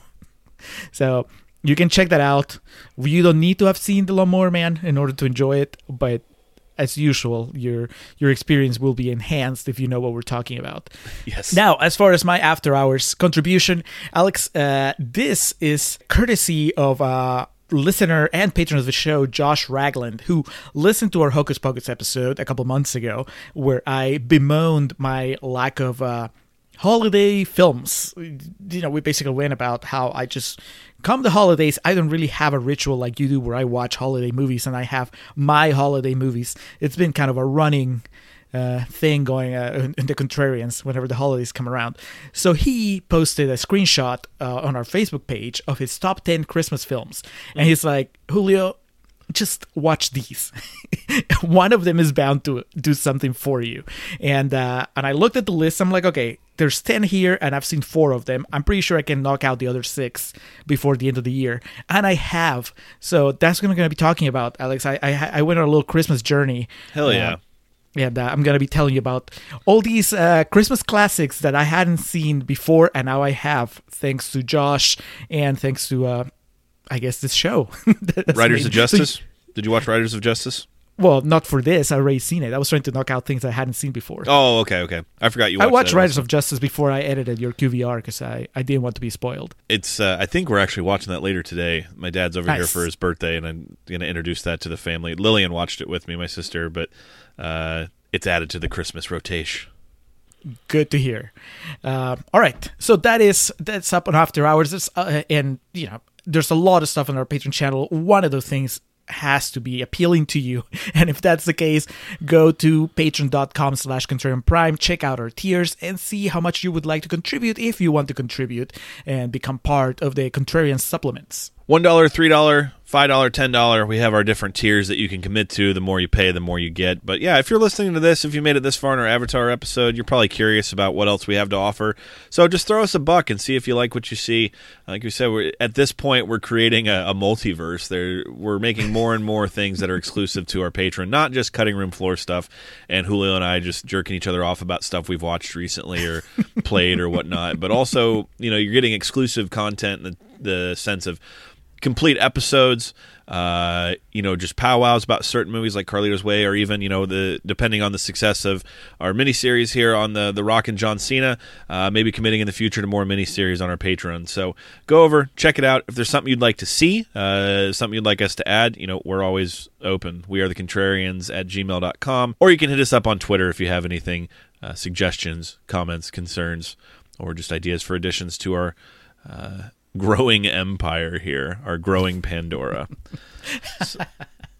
So Julio, with all that out of the way, I'd like to start off Real Talk here with an article from Forbes online dated December 18th of 2014. This would have been commemorating the 5-year mark of Avatar being released. It's an article I remember reading at the time. I love the warning sign. It's not a warning, but it's like a disclaimer. This article is more than 7 years old. May not be relevant. Dramatization may not have happened. I remember reading this when it came out, and it kind of hit the nail on the head in so many ways for kind of my thoughts. So I figured before we even get to the reviews and obviously delving into our thoughts on it, we'd start off with this. You know I'm passionate about this, not since Shakespeare in Love that I feel the need to bring out other published sources to back me up. So here we go. The headline, 5 years ago, Avatar grossed $2.7 billion but left no pop culture footprint. This is written by Scott Mendelson, again on the 5-year mark, December 18th, 2014. James Cameron's Avatar defied the skeptics and became the highest-grossing film of all time, but 5 years later, it is all but forgotten in the pop culture landscape. Today is the 5th anniversary of the theatrical release of James Cameron's 3D action spectacular. Avatar earned rave reviews, went on to become by far the highest-grossing movie of all time, and won several Oscars. I do need to correct myself. In the first portion, I only attributed it to winning 2 Oscars, when in fact it was 3. It was Best Art Direction, Best Cinematography, and of course, Best Visual Effects. So, sorry, Jimmy Cam, if I threw you off there. JC. It then almost immediately vanished from the popular zeitgeist, leaving almost no pop culture impact to speak of. It did not inspire a passionate following or a deluge of multimedia spin-offs that have kept the brand alive over the last 5 years. Few today will admit to liking it, and overall, its effect on the culture at large is basically non-existent. It came, it crushed all long-term box office records, and vanished without a trace. James Cameron's Avatar was the exact opposite of a sure thing, even with the famously grandiose auteur returning to cinema 12 years after sailing with Titanic to the top of the box office record books and winning 11 Oscars. The film itself was something of a question mark. Cameron had been teasing the film for a decade, promising something that would, my words, change cinema forever and or make your face melt off and burn a hole through the floor below you. For a decade, Avatar was just a notion. It was just something that Cameron was working on in between trips to the bottom of the sea to explore the actual wreckage of the Titanic. Almost nothing was known about the picture until mid-August 2009 when the first teaser dropped, at which point we discovered that the film was basically a variation of the likes of Deep Breath, Fern Gully, Pocahontas, Atlantis, Dances with Wolves, The Last Samurai, and or Battle for Terra. The initial previews were visually spectacular, especially if you saw them on the so-called Avatar Day, when Fox rented out IMAX theaters around the country for a 17-minute sneak preview. I did, and it was the most efficiently run studio event I have ever been to. Sure, the footage looked neat and the 3D looked pretty remarkable for the live-action film, but the giant blue creatures were easy fodder for mockery, and the film's somewhat well-worn plot left us underwhelmed in terms of the whole revolutionizing cinema thing. But we had forgotten the first rule of film punditry. Never bet against James Cameron. Titanic underwent equally dismissive pre-release hand-wringing, but once critics saw the film, well, we all know what happened 17 Decembers ago. Terminator 2 Judgment Day was the first film to cost $100 million and ended up being the third biggest global grosser of all time, behind E.T., The Extraterrestrial, and Star Wars at the time. And it was the case for Avatar as well. It didn't have the luxury of being based on a pre-existing property. Sherlock Holmes felt like an easy lock for Christmas box office supremacy. And it was burdened with reports that wildly exaggerated its production and marketing costs so as to be able to crow that 20th Century Fox had spent $500 million on the picture. But Cameron had been down this road before.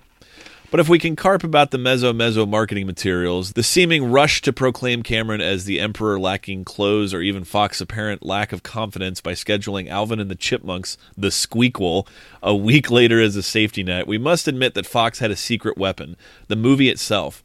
The film screened for critics on December 10th, and I attended the second IMAX screening on December 14th, just days before the film's December 18th release date. At that point, the word was out that the film was, to use my sophisticated critical jargon, fucking spectacular.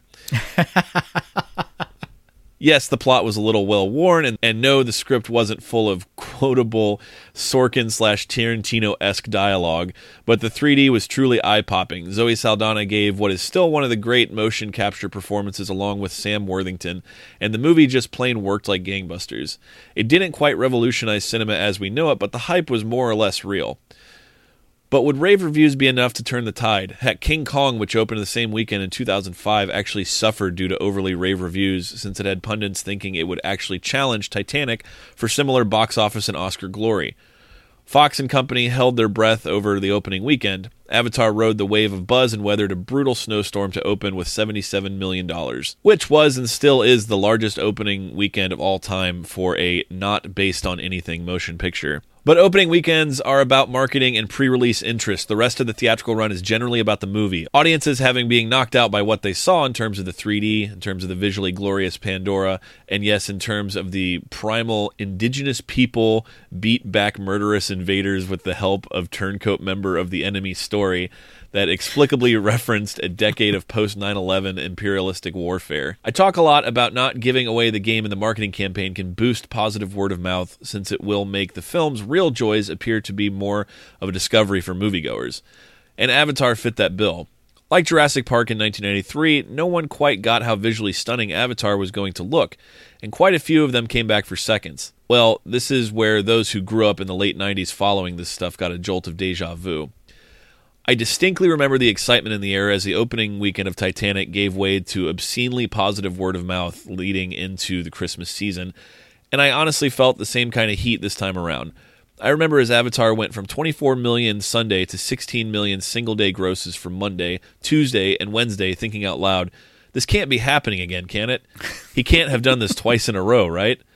But history indeed repeated itself as James Cameron's sci-fi 3D opus dropped about 1.5% on its second weekend to earn $75.6 million amazing. Over the Christmas weekend. No shit, dude.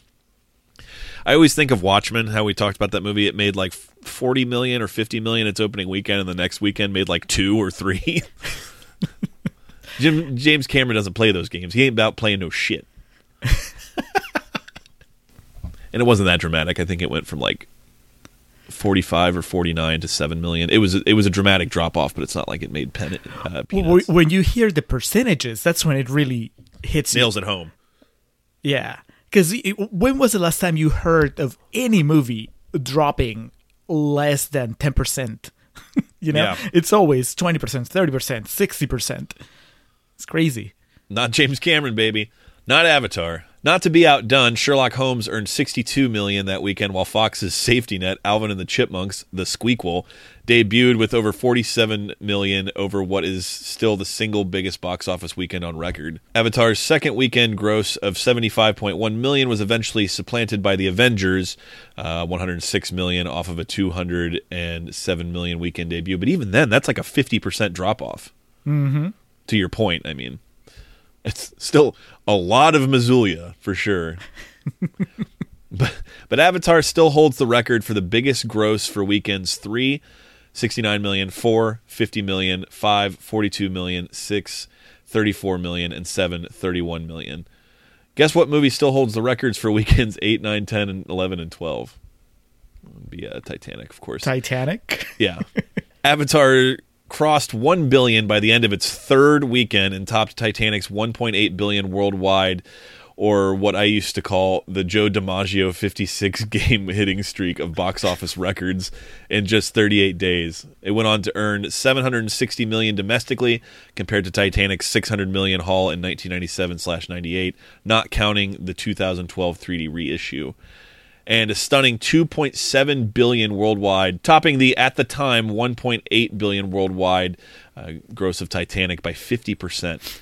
Even 5 years later, there are only 22 films that have grossed even half of what Avatar's final $760 million domestic cum. Maybe he addresses it, but I think it's fair to point out, especially when he's comparing it to Titanic and all that, that Avatar, I imagine a big chunk of those tickets were 3D tickets, so you're paying more on average. It's not even like an inflation thing. It's like, yeah, the ticket prices are higher.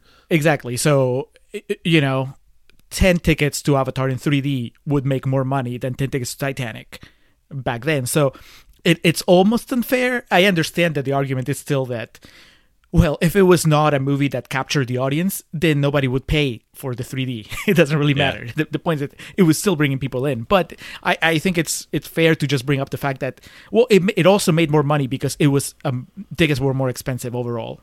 inflation or not. Even 5 years later, only Titanic and the Avengers have earned half of Avatar's $2.7 billion gross, while just 30 films have earned a third of that worldwide. Avatar is the highest-grossing film of all time by such a margin that we may not see anything approach its global cum for a very long time, if ever. That aged horrendously. Yet... Yet, for all intents and purposes, the film is all but forgotten. It did not become a cultural touchstone in any real sense. Kids don't play Avatar on the playground, nor with the action figures in their homes. There is little, if any, Avatar-themed merchandise in any given store. Again, that aged questionably considering the Disney thing, but we'll get to that here shortly. Most general moviegoers couldn't tell you the name of any single character from the film, nor could they name any of the actors who appeared in it. Even its strong showing at the Oscars hurt the film, as the narrative turned into mean and scary James Cameron against weak and helpless Catherine Bigelow, as if the former Mrs. James Cameron needed any sympathy votes as she went on to become the first female Best Director winner for The Hurt Locker.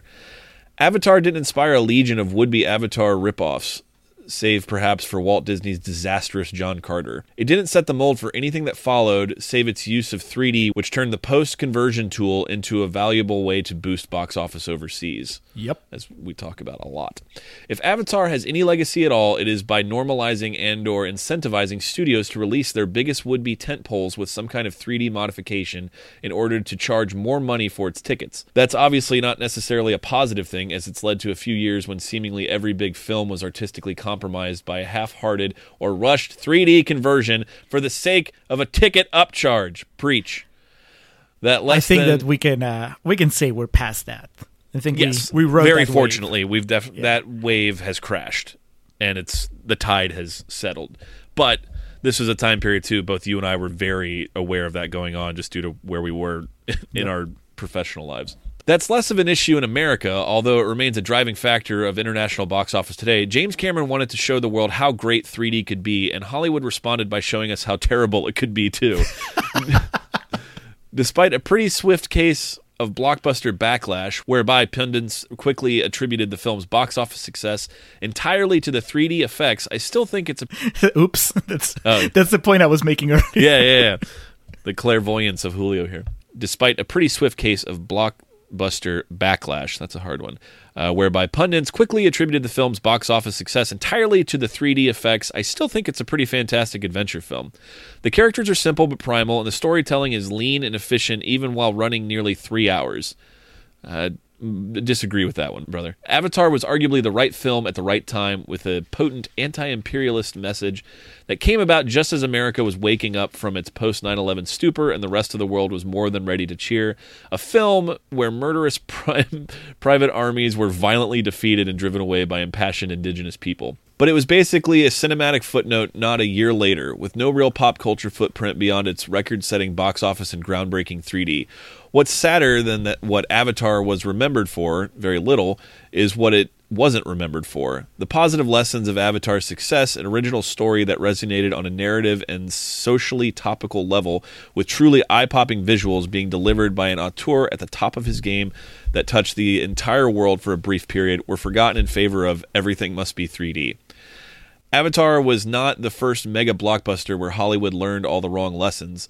Examples: nearly every other blockbuster ever made. But considering how big of a deal it was for a brief period of time, it is all the more odd that it exists solely as that 3D movie that made a bunch of money. Aside from arguably cementing IMAX as the go-to destination for the biggest of big blockbuster movies, just over a year after they expanded via the digital IMAX screens, and kickstarting a mad dash for live-action 3D, Avatar didn't really change the industry in any real way, for better or worse, and its seemingly franchise-ready world didn't really go beyond the single initial film. For the moment, Avatar is a footnote in cinematic history. I've seen the film once in IMAX 3D, once on 2D Blu-ray, and I caught the third act on an airplane last year, and I can speak with some authority that the film still holds up. But even with James Cameron swearing that Avatar 2, 3, and 4 will make you shit yourself with your mouth wide open, challenge accepted, parentheses, and Walt Disney tentatively planning Avatar Land in various parts of their theme parks, it would seem that the chance for Avatar to be the Star Wars of its generation, or really the anything of its generation, came and went 5 years ago. That's okay, of course. A great blockbuster movie can be just a great blockbuster movie without capturing the lunchbox market. And considering how often James Cameron actually lives up to his own hype, I'm incredibly excited to see what he has in store for our next trips to Pandora. The odd thing is that despite the fact that Avatar grossed $2.7 billion worldwide, I might be the only one who still cares. That again by Scott Mendelson, written for Forbes website on December 18th of 2014. So Julio, first of all, thank you for indulging me and allowing me to get through that. I think it says a lot of things about points that you and I are probably going to hit. Yep. But yes, some of that did not age correctly, as thank God we're past the 3D craze, which you can't argue that movie definitely, he was correct in that it kickstarted that, where everything must be 3D because it can make us more money type of thing. But again, missing the point of he made this movie with the intention of it being 3D. It's not just something that he did after the fact. And of course, Marvel came in, shook the whole game up, and has rewritten film history in a much more dangerous way than James Cameron ever could have. And now holds many of the box office records. And some of the things he did poke at came to fruition. We're allegedly getting Avatar 2 next year. There is the Avatar Land at Disney's Animal Kingdom, which is fantastic. I'll give a quick review of that before we get out of here. But there is a lot of merit, even 7 years later after that article was written. There's still a lot of merit to what is being said in this. And I need to make this clear before we take it in your direction, before we get into any of the reviews, anything like that. I don't hold a grudge, and I'm not bitter towards Avatar. A lot of times, like when I try to talk to my dad about this movie in particular, he always thinks like you don't like it because it made a lot of money. I'm like, no, that's not what I'm trying to say. It's fascinating in that it made that much money, and it's not a movie people really care about. I cannot wait until the day where I meet someone who tells me their favorite movie is Avatar, just so I can dive into the psyche of that. Like, why? Like, how? And that's not a bad thing. Your favorite movie can be whatever the fuck you want it to be. But there's never really been anything like this that came and made as big of a momentary impact as it did. And it's not like, my things with the Marvel's movies aside and shit, when that first trailer for Avatar drops, it ain't going to be like when the Spider-Man No Way Home trailer dropped. It's not going to be like when the Endgame trailer dropped. Or for me, 10 years ago, it's not going to be like, when the Dark Knight Rises trailer dropped. Or, shit, man, not just superhero movies. Like, the first time we saw the trailer for The Master, we were like, holy shit, what is this going to be? It's just not that type of thing, and that makes it very fascinating. There are things about this movie I really enjoy that we'll get to, so I just wanted to set the table with that, Julio, so take us in whatever direction you want to. Oh, dude, I have so many things to say, and pushing back on some things, but I want it before it slips out of my mind. I just realized that we opened 2021 with James Cameron because our first episode in January was Titanic, and we're closing 2021 with James Cameron. God bless. Doesn't that seem like a fucking lifetime ago? Yep. Yeah. Trump was still president when we recorded the Titanic episode. Oof. I tell you, let's get the quotes out of the way before I start. Let's get these fuckers out of here. Poking the bear. Yeah. Okay, so some negative quotes from the Tomato Meter. Julie and Brandy from Autostraddle say $500 million wasted. I don't think so. Well, if there's one thing that we could take away from that long fucking tome I just went through, that is not true at all. Ed Koch from The Atlantic says, in my opinion, Avatar has been hyped beyond the point of forgiveness. I mean, at some point, not anymore. Sean Burns from the Philadelphia Weekly says, the movie looks like the kind of gaudy 1970s airbrush painting you'd see on a van owned by your stoner friend who goes to too many Rush concerts. In 3D. And finally, Philip Martin from the Arkansas Democrat Gazette says, a big, dumb movie built to make money, but hardly worthy of serious examination. Avatar isn't only critic-proof, it resists serious criticism. You might as well analyze a beach ball. Okay. Got Disagree. Me. You're not going to write like a really long article like that guy and about a beach ball. Why did the beach ball not leave a cultural footprint? Here's the thing that I was hoping that this guy would mention it, acknowledge it, and he didn't. and that is that you don't just become, at least not in this day and age, you don't become a cultural phenomenon if you don't want to. I mean, I guess, some people go viral and they didn't plan to. But overall, I think that the main reason why there aren't any children wearing Avatar costumes and all that stuff is because James Cameron didn't want to. You know what I mean? Like, he could have capitalized. There was a whole line of like toys and a video game, and he didn't. It's not like a P.T. Anderson movie. It's not like There Will Be Blood.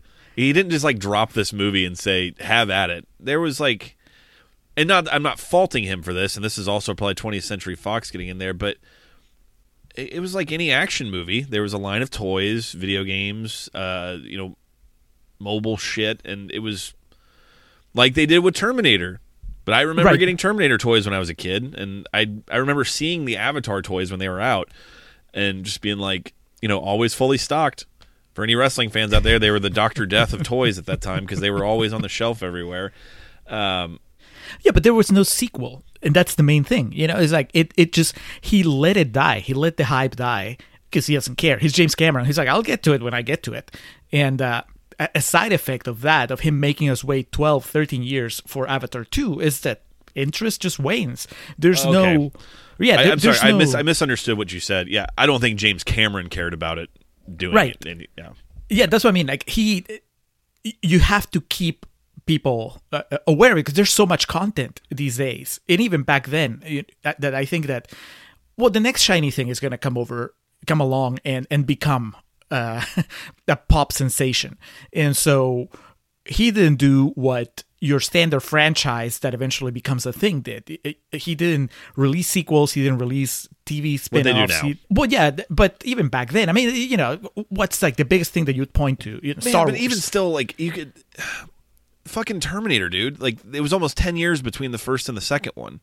Yes, but the first Terminator didn't, launch the franchise. Terminator 2 launched the franchise. Terminator 1 is kind of like a cult thing, and then it became a big thing with T2. So... What are you talking about? Are you telling me the people that say Terminator, like the first Terminator, is one of their favorite movies, are just pretentious assholes? Because it's one of mine. I know that much. I'll own it. Yeah, that's me.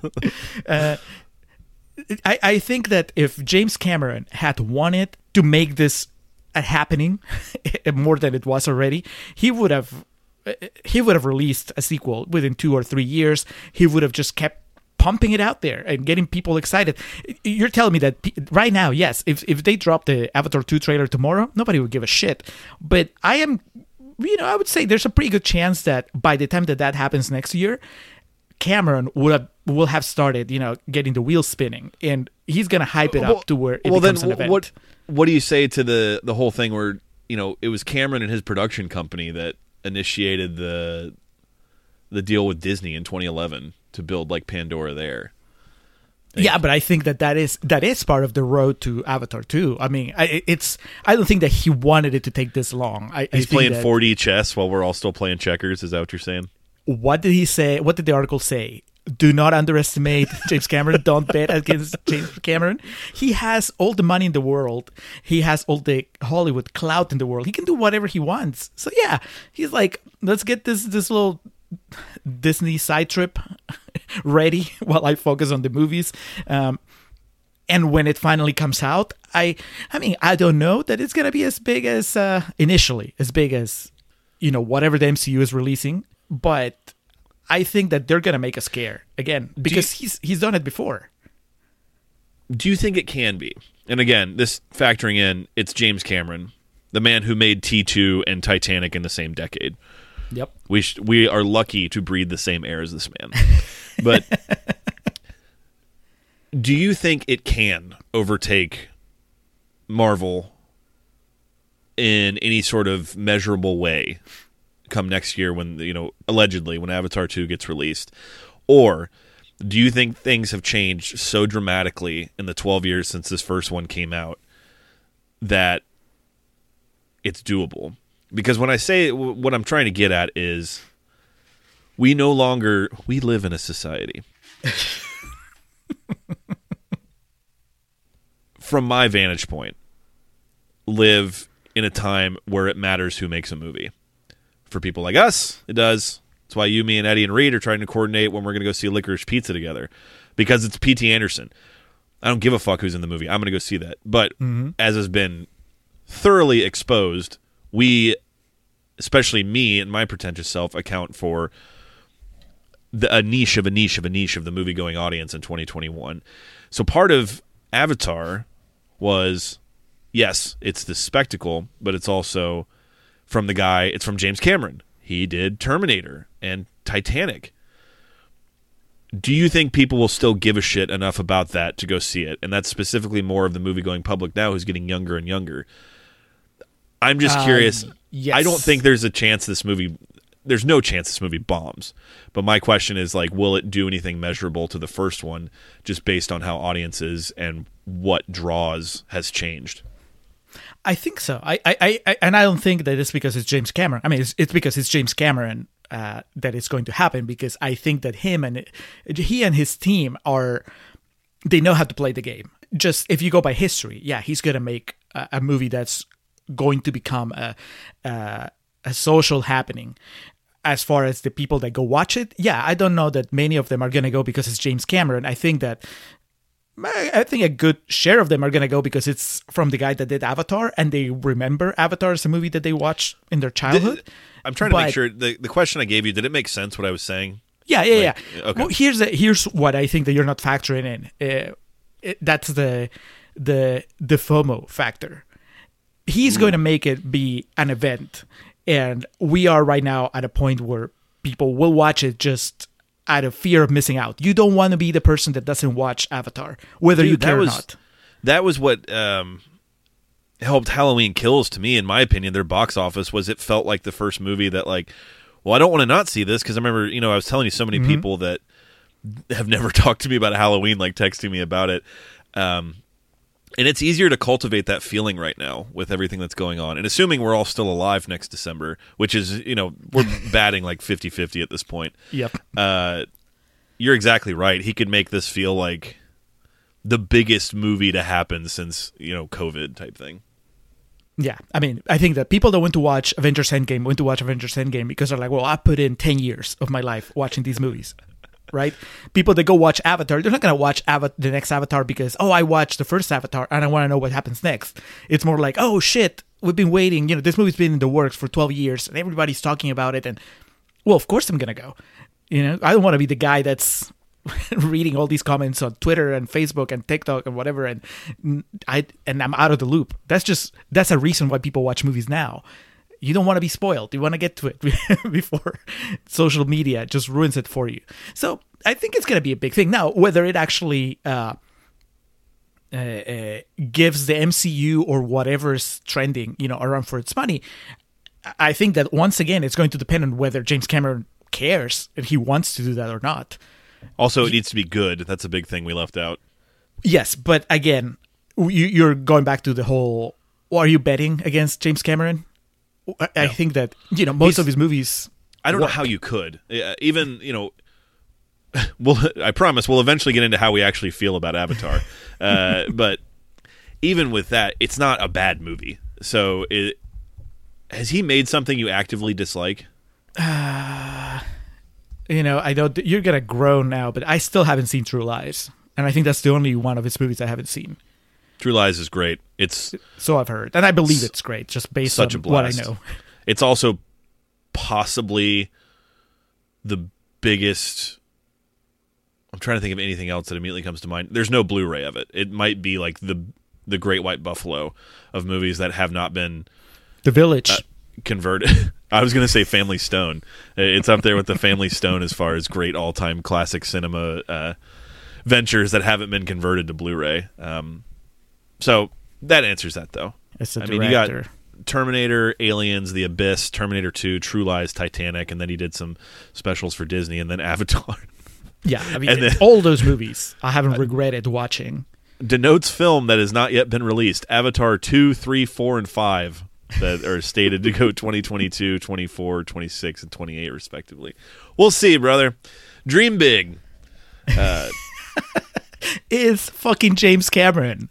That's the there's that South Park joke that I've referenced on here before. Mm-hmm. It's basically like the only person that can save society from itself is James Cameron. He's the only person that can go to the bottom of the ocean and bring the bar back up to the level.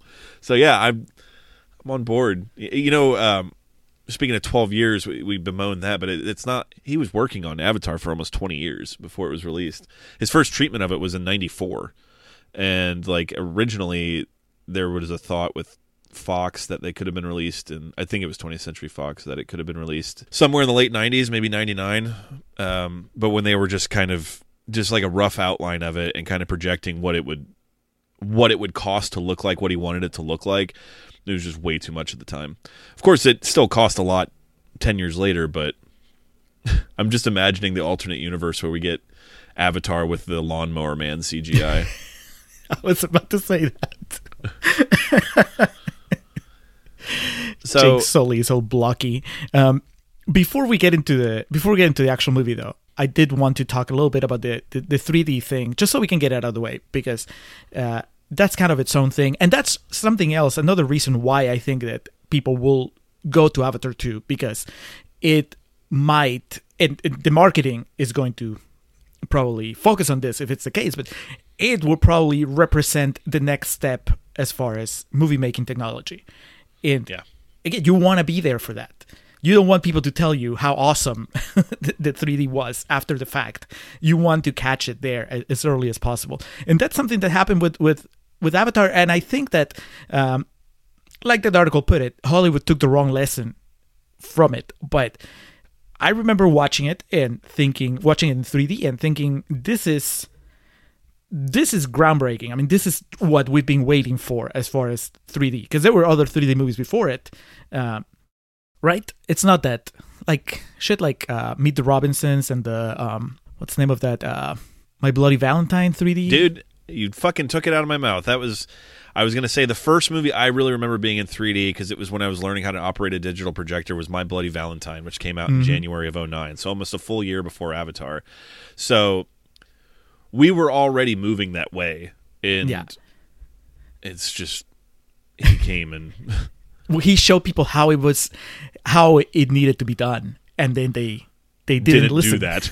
Yeah, exactly, dude. I might have told this story on the show before, and if so, to all listeners, I apologize. But the first time that my mother came to visit me here in the States, we took her to the IMAX. This is when I lived in College Station, but we came to Austin to the Bob Bullock. And, Bob Bullock, yeah. Yeah, and they were showing Superman Returns, right? That's the one with God.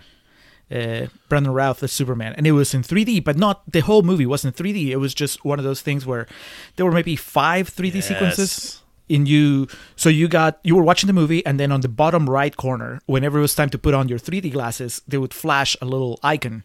And then when that happened, you knew that Freddy's Dead also, the really Nightmare on Elm Street, they did the same thing. It was, well, for yours, was it the clear glasses that we came to know, or was it the red and blue 3D glasses? No, it was the clear glasses. They were okay. Yeah, I mean, Freddy's Dead was 91, so it was fairly antiquated. But yeah, just a similar thing. I didn't know that about Superman Returns, though. That's awesome. Mm-hmm. Yeah, they had a few sequences, and I remember it was the first time I watched something in 3D in movie theaters. And whenever you put the glasses on, it was just, the 3D was great. It was really good. It felt like, 3-dimensional. And I remember turning to my mom and just going, this is the future of movies. This is what's going to happen. And it's so exciting.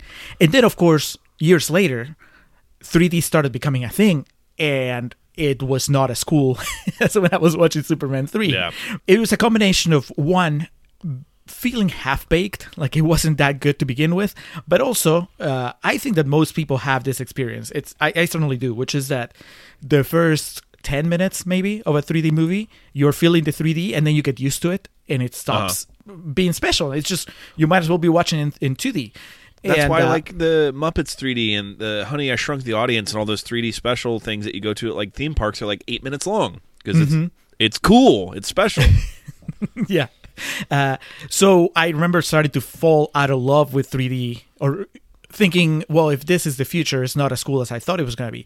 And then Avatar happened, and Avatar kind of gave it that boost. I'm like, all right, well, maybe if they do it the way that Cameron is doing it, maybe there is something to it. And even then, because Avatar is a long movie, and whenever I think of its awesome 3D, I always think of the opening. And then as the movie goes on, I remember watching it. I watched it in theaters twice in 3D. And I can never think back to being wowed by the 3D in the big battles at the end. It's always the beginning when Jake Sully is waking up and you can see the futuristic space station and all that stuff. So even when you're doing it probably as well as you could back then, it was still not something that would just stick with you for 2.5 hours, 2 hours and 40 minutes. And then, yes, as now it's been documented, Hollywood took that idea and ran with it the worst possible way by just doing, retrofitting movies into 3D and making shitty 3D the norm, but still charging more for it, and just the fucking greed from studios and exhibitors. Just the idea that you would have, if you're a member of the audience, you were kind of screwed into having to watch a 3D showing of a movie, or you had to wait a couple hours before there was a 2D show available because they wanted you to buy the 3D tickets, even if you were not interested. That kind of stuff. I mean, I am so glad that it just eventually they got the message. People don't care. They don't want it. They don't want to pay more for subpar 3D. They probably don't even want to pay more for 3D that's good for about 10 minutes, and then you get used to it. So that seems to be gone. But it's sadly the biggest, or one of the most noticeable legacies from Avatar is just that it sprung that movement, or it gave energy to that movement. That probably wouldn't have happened if Avatar hadn't been around. And so it's not a positive cultural footprint, but it did have an effect in the industry. It's just not a good one. So yeah, I saw it in the theater also. I saw it just once in 3D because it seemed like the thing to do. And I remember specifically at night, the night scenes in Pandora looked awesome. Specifically when they're like at the Tree of Souls, or the first night where Neytiri and Jake Sully are hanging out and those like little butterfly things come in, the spirits that congregate around him. The way that looked on the 3D was so awesome. So from that whole experiment, the 3D boom, I remember Avatar, and I remember one specific scene in Prometheus looking fucking awesome. All the other shit I watched, I was just like, this is completely unnecessary. Well, Jackass 3D also, but that's because Paramount funded them to use actual 3-dimension cameras when they shot their stuff, which was funny, and it looked great. So, yes, I remember the stir this caused, and I remember watching it in the theater, and I remember when it was over. It was like walking out of the theater, and it was in the theater in Denton where I worked at, and they were like, how was it? I was like, yeah, it was fine. It looked really good. And that's pretty much like how I still feel about it. It's like, yeah, it's fine. It looks really good. Much like T2, even in the 12 years since, we there's been advances in what we can do with computer-generated imagery in film, and this looks still cutting edge. Based on with everything that we've seen today, this still looks like holy shit. So I guess that we set the table. So we're gonna move on in here to discussing Avatar itself. What little there is to discuss. Yeah. It's a really long movie, unnecessarily so. You weren't kidding. You could get this movie down to 1 hour 45. The not problem, but it took me this second viewing to be more appreciative of the runtime.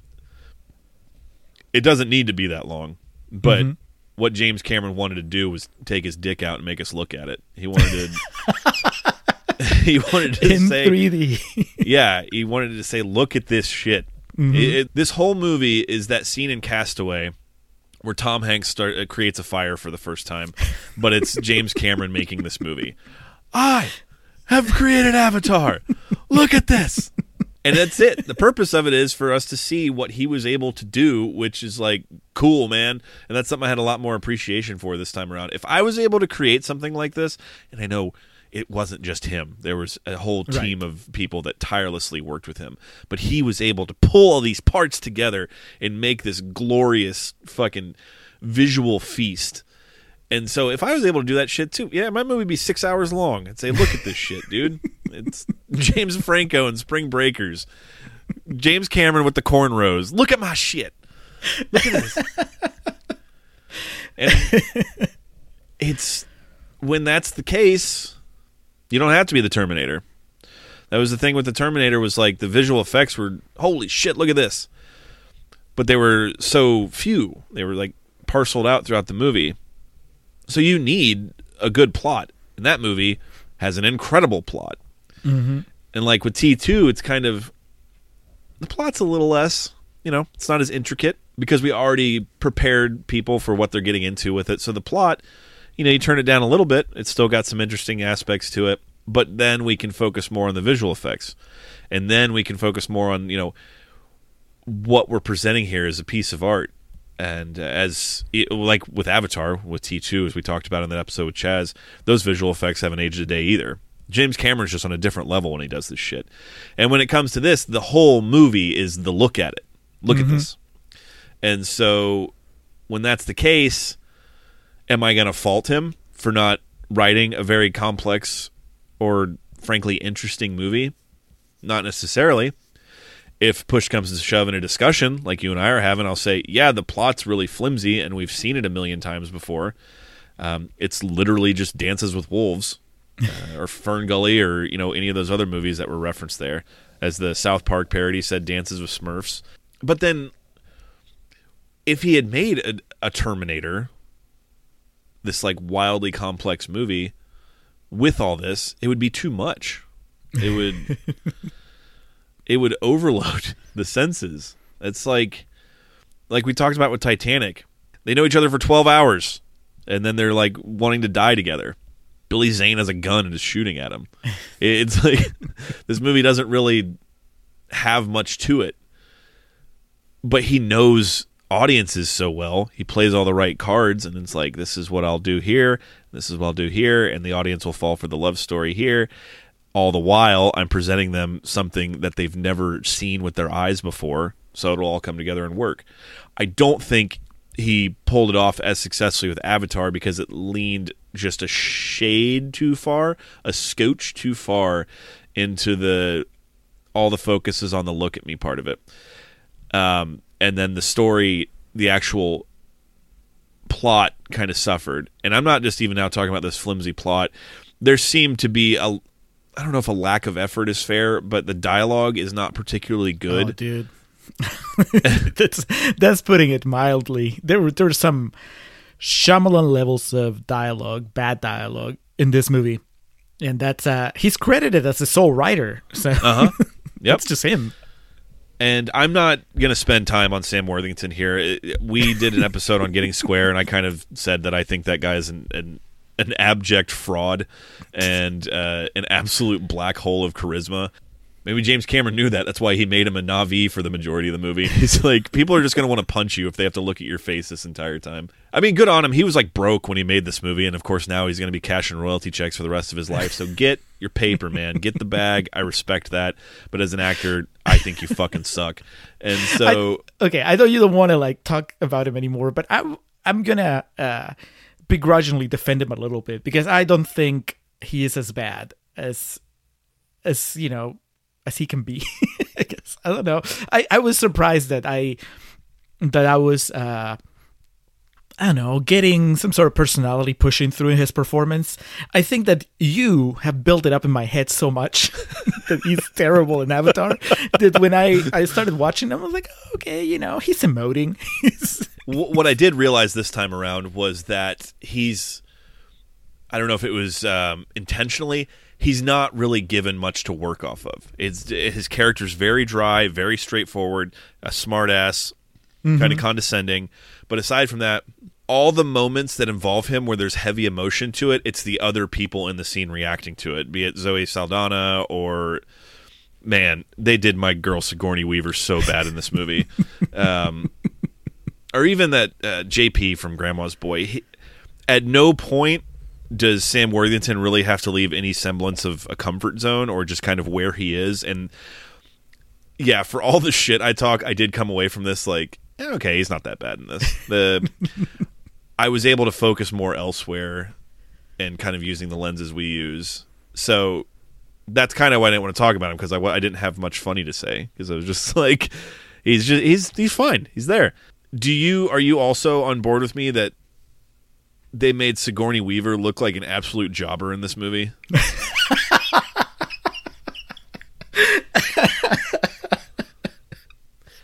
I don't know if they told her, like, okay, you're going to act like you're in a 1940s drama and everyone else in this is going to act like they're in a 2009 sci-fi movie. But, oh, God, she was... And we know Sigourney Weaver is a great actress. Yeah. James Cameron knows that she's a great actress. But for whatever reason in this, do you think it was her or the direction she was given? I think it's the script. I think it's the script. I think that she has some of the worst dialogue in the movie, and I mean, maybe we've found that instance where Sigourney Weaver met something that she didn't know how to approach, and Cameron wasn't really helping her get there. And when you have the dialogue that she has in this movie, there's only so much you can do with it. Like I said in Controller's Corner, I got the feeling that she was constrained by the PG-13ness of the approach to that character. You know what I mean? Like she always seemed like she wanted to just cuss and just be a little further out, but instead every time that she's going to have an outburst, she reverts to this really weak dialogue that I really should have written down the terms that she uses whenever she's mad. But it's just that she comes out, she's like, "Where's my cigarette? What's wrong with this?" And it's like that doesn't fit this movie. It's almost like it's like porn level dialogue and acting. It's almost like she's playing the character as a parody, right? Like she's making fun of this type of character, but the rest of the movie doesn't agree with her. So she just kind of stands out. She has one moment that I really liked, and it's when she's dying. That sounds so mean. but he's Jake Sully is carrying her through the forest. She's bleeding out, and they're taking her to the Tree of Spirits or whatever, so that they can try to move her soul to an avatar body. But as he's carrying her, she opens her eyes and she sees that he's carrying her through this area that's beautiful and alien. And she says something like, "I wish I could take notes," or something. But the dialogue doesn't matter. What matters is her look when she opens her eyes and she sees this landscape, and she seems to be in awe of it. And for maybe a second, you get this amazing performance that really underscores her character, and just the fact that she is really in love with this planet, with this nature, with these people, and then she has to speak and she ruins it.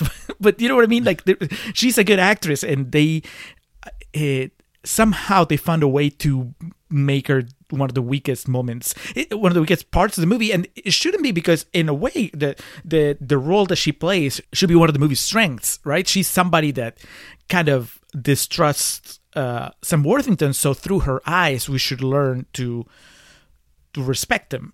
But that doesn't really happen. Like she never gets much in the way of development. It's like, oh well, she doesn't like him one scene, and then the next time when he comes back and he's in with the Na'vi, now she's cool with him and now she respects him. So she doesn't even get any sort of gradual development where we could at least look past the terrible dialogue and maybe get to see her more as a three-dimensional character. It's just wrong. And I can't even, obviously you can tell, I can't even pinpoint where it all goes wrong. And maybe it's just because so many things go wrong that you can't like focus on one. But the one thing that we know is, like you said, she is a good actress. So this shouldn't be the end result. And to be clear, she's still very hot. She's Sigourney Weaver in that way, so no foul in that department. He couldn't screw that up. Did you find her attractive as a Na'vi as well? No, I'm not into that that whole thing. I'll tell you who I think does a good performance. And I don't know. You kind of joked Giovanni about it in the Ribisi? first corner. No, fuck. But I kind of feel like he knew that. That screamed of he was on set for 4 hours. I know he was probably there for more than that, but that whole thing just to me felt like he was just in the clothes he showed up in. It was like, all right, let's get this over with. How do you say this? Unobtainium?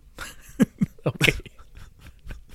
Jimmy, we're unobtainium? That's what we're going with? I think I got an early draft of the script. Could I get like the the current one? Oh, Someone this is give me it. the updated- Okay. No, I think Zoe Saldana is actually really good. Out of everybody, and I was talking about it with my wife when we were watching it because I was like, I don't know why, but I see her character, and I buy it.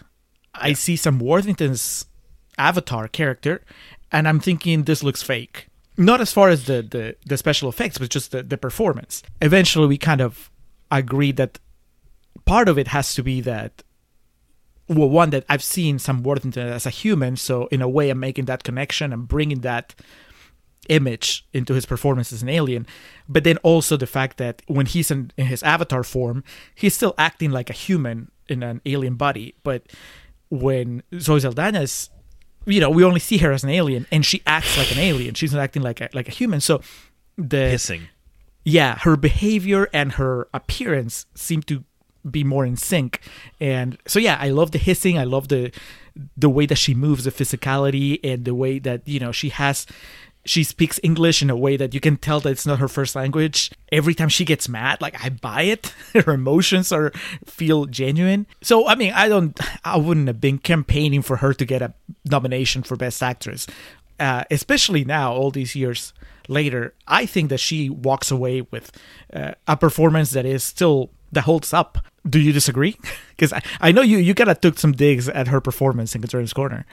No, I think she is good. I think, as we discussed with our Aladdin episode, I remember in particular, much like with voice acting, with mocap, I can see the naivety and kind of the ignorance of some to think that, well, if you can act in anything.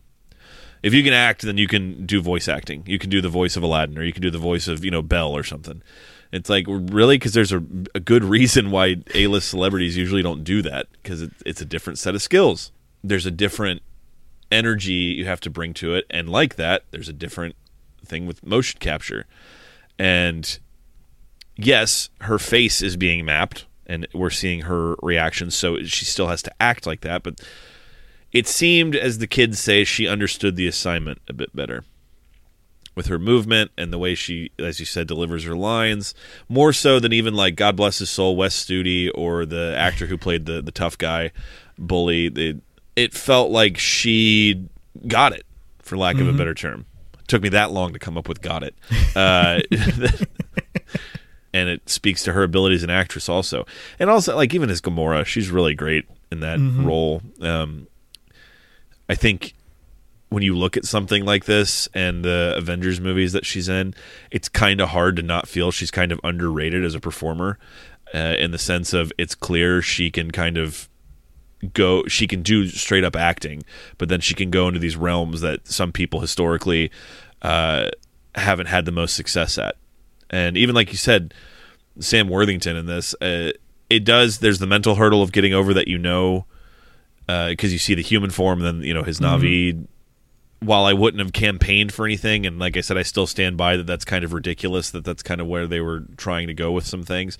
She's great. The breakdown she has when Home Tree burns down and her dad dies is really good.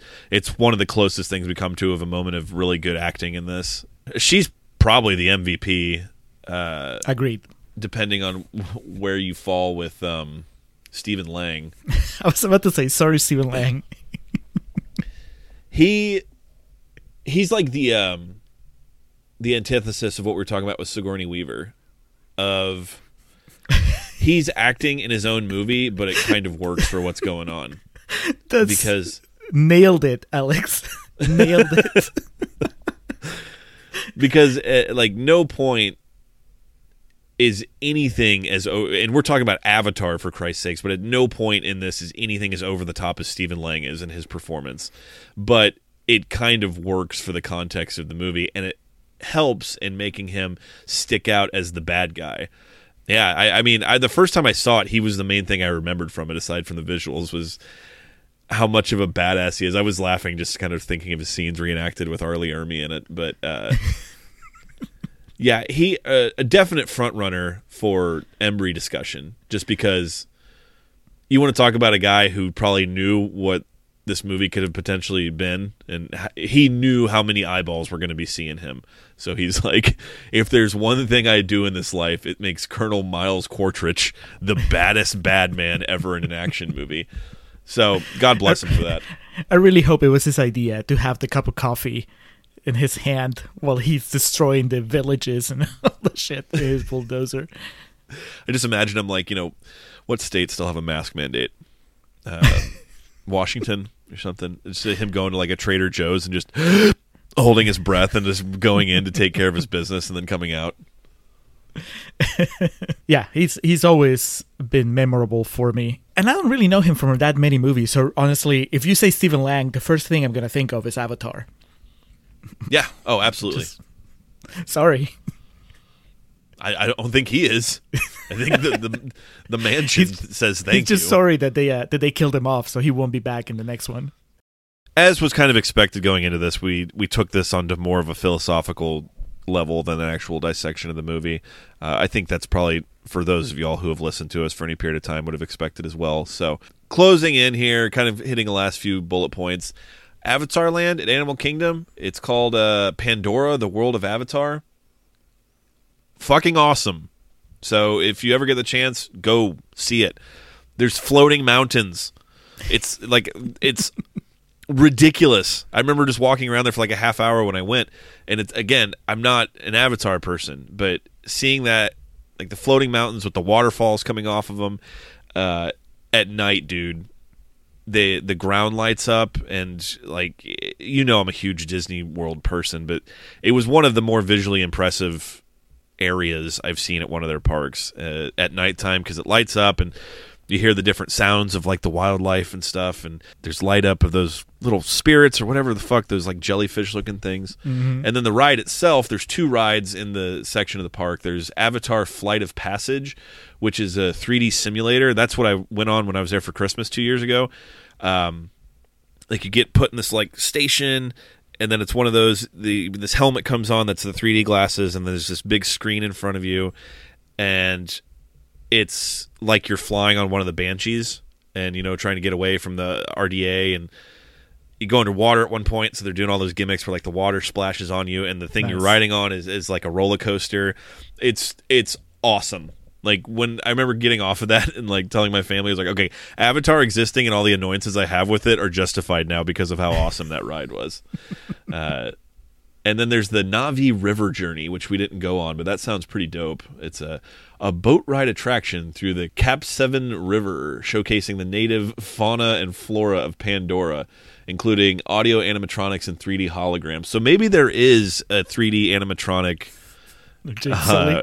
Jake Sully, Sam Worthington. But then you get close and you're like, oh god, no, that's just Sam Worthington. How long has he been here? Some of it was still like under construction when we were there, but there are places where you can eat. I can never remember. Have you been to any of the Disney parks? Oh, it was a long time ago. I went to Disney World. It's so like I'm sure it's very different now. So, well, there's still Mickey Mouse, so in the Cinderella's castle. But the different places have the gimmick restaurants where you go in and you order like the fucking Avatar burger, Pizza Planet pizza, that type of thing. So there's a few of those. I did bring Julio back a souvenir from there, and my mom was so proud. She bought my dad, because it was Christmas too, so we were giving gifts there, like a big thing of blue popcorn from the gift shop, and all the labels are customized to look like from Pandora, so it's fun. And if you get a chance, go to it. If it's that versus the fucking Galaxy's Edge, Star Wars, you're going to want to side with Star Wars. But if you ever make it to Animal Kingdom, which I do recommend doing, it's wonderful, and the Avatar Land's great. And I also made the executive decision during this. I went ahead and bought it while we were recording. James Cameron also had a hand in the game that came out at this time for PS3 and Xbox 360. Uh-huh. So I bought it. I'm going to play through it, and we'll do that as like a patron exclusive thing. Well, I'll update on my progress on James Cameron's Avatar, the movie, the game.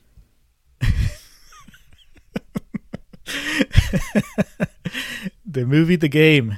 I hope that all the cast came, together to, except Sam Worthington, I was gonna say, to record a few lines for the game. They can't all be GoldenEye, where Pierce Brosnan and everybody came in and said, "Sure, what? It's not like this video game is going to revolutionize that industry or anything. Just put my face on there.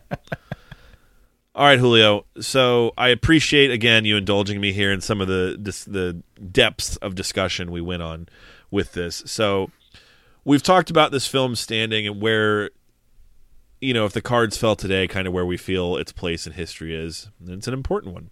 It comes down to this. What are your thoughts on the movie? I think that it's I would say it's fine, and that seems ultimately like way too dismissive. It's a fun movie. Here's my journey with Avatar, Alex, and I kind of said that I was gonna mention it, I guess, at the end of Concerns Corner. But so I've seen it, I can think of at least 3 times before today. First time I watched it, just on my own, and because I had to watch it, and it was good. It was good enough that then I went to College Station. I was hanging out with a friend. I'm like, we need to watch Avatar. You need to watch Avatar. That was around the time that people were calling it the best movie of the year. And then when the movie was over, she looked at me and she's like, that was not the best movie of the year. And I'm like, no, it isn't. But I think that it might be the most entertaining movie of the year. That was how I felt back then. Because I had, watching it in theaters, you do get that extra. That's, we're talking about it with Fury Road not too long ago. Some movies definitely lose something. Not many of them, but some of them lose something once you can't watch them in theaters anymore. Oh, yeah. And Avatar definitely qualifies. Not just the 3D aspect, but just you get more of an immersive experience when you're watching it. A big screen, surrounded by a bunch of people that are just as excited about it as you are, and all that. As the years went by, I mean, I don't think it's the most entertaining movie of 2009. But I still think that it's Do you remember what your entertaining, favorite movie from that year was? Sherlock Holmes. That was your favorite movie of 2009? Oh, yeah.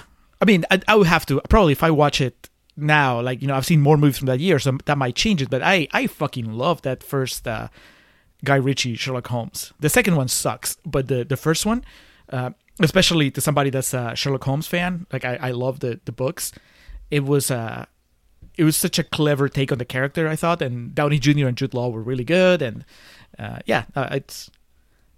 Have you seen it? I can feel I can feel the contempt in your eyes. No. It's nothing like that. We had never talked about this, so I was kind of surprised by that. That's fine. Mine's still up in the air. Up in the air is great, but and also I'm thinking about it from the lens of like, what's the most entertaining movie, not necessarily the best one, because Up in the Air might be, it's a better movie. But anyway, I mentioned that my wife has the DVD, and she's had it probably since it came out. I remember when she was helping me pack, because I was moving out of my first apartment in Austin. She was helping me pack, and we had like a little DVD player, remote DVD player. I guess I did. And she brought the movie, and we just had it playing there while we were packing, and I just remember having fun with it. It's one of those movies that you can just kind of play in the background, and you don't have to pay attention to everything that happens.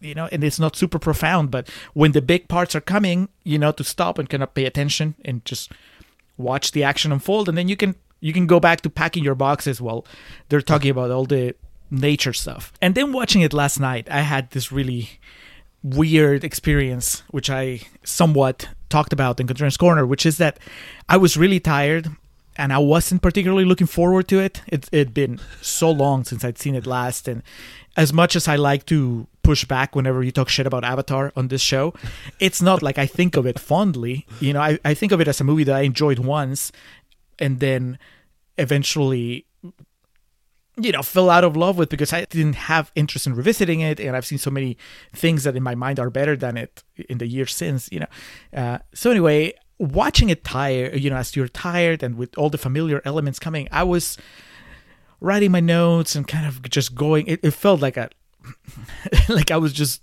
really suffering through it. And then, like I said, I started kind of like dozing off in the second half and having this feeling that it really doesn't matter if I'm dozing off, because every time I wake up, I know exactly where we are. I know exactly what happened, because there's so much that's devoted to set pieces that ultimately have not much of a plot, right? Yeah. And so, honestly, when I finished, I was like, man, this is going to go down. As far as when I get to the ratings, it's going to go down from whatever I have it to at least, 2 stars.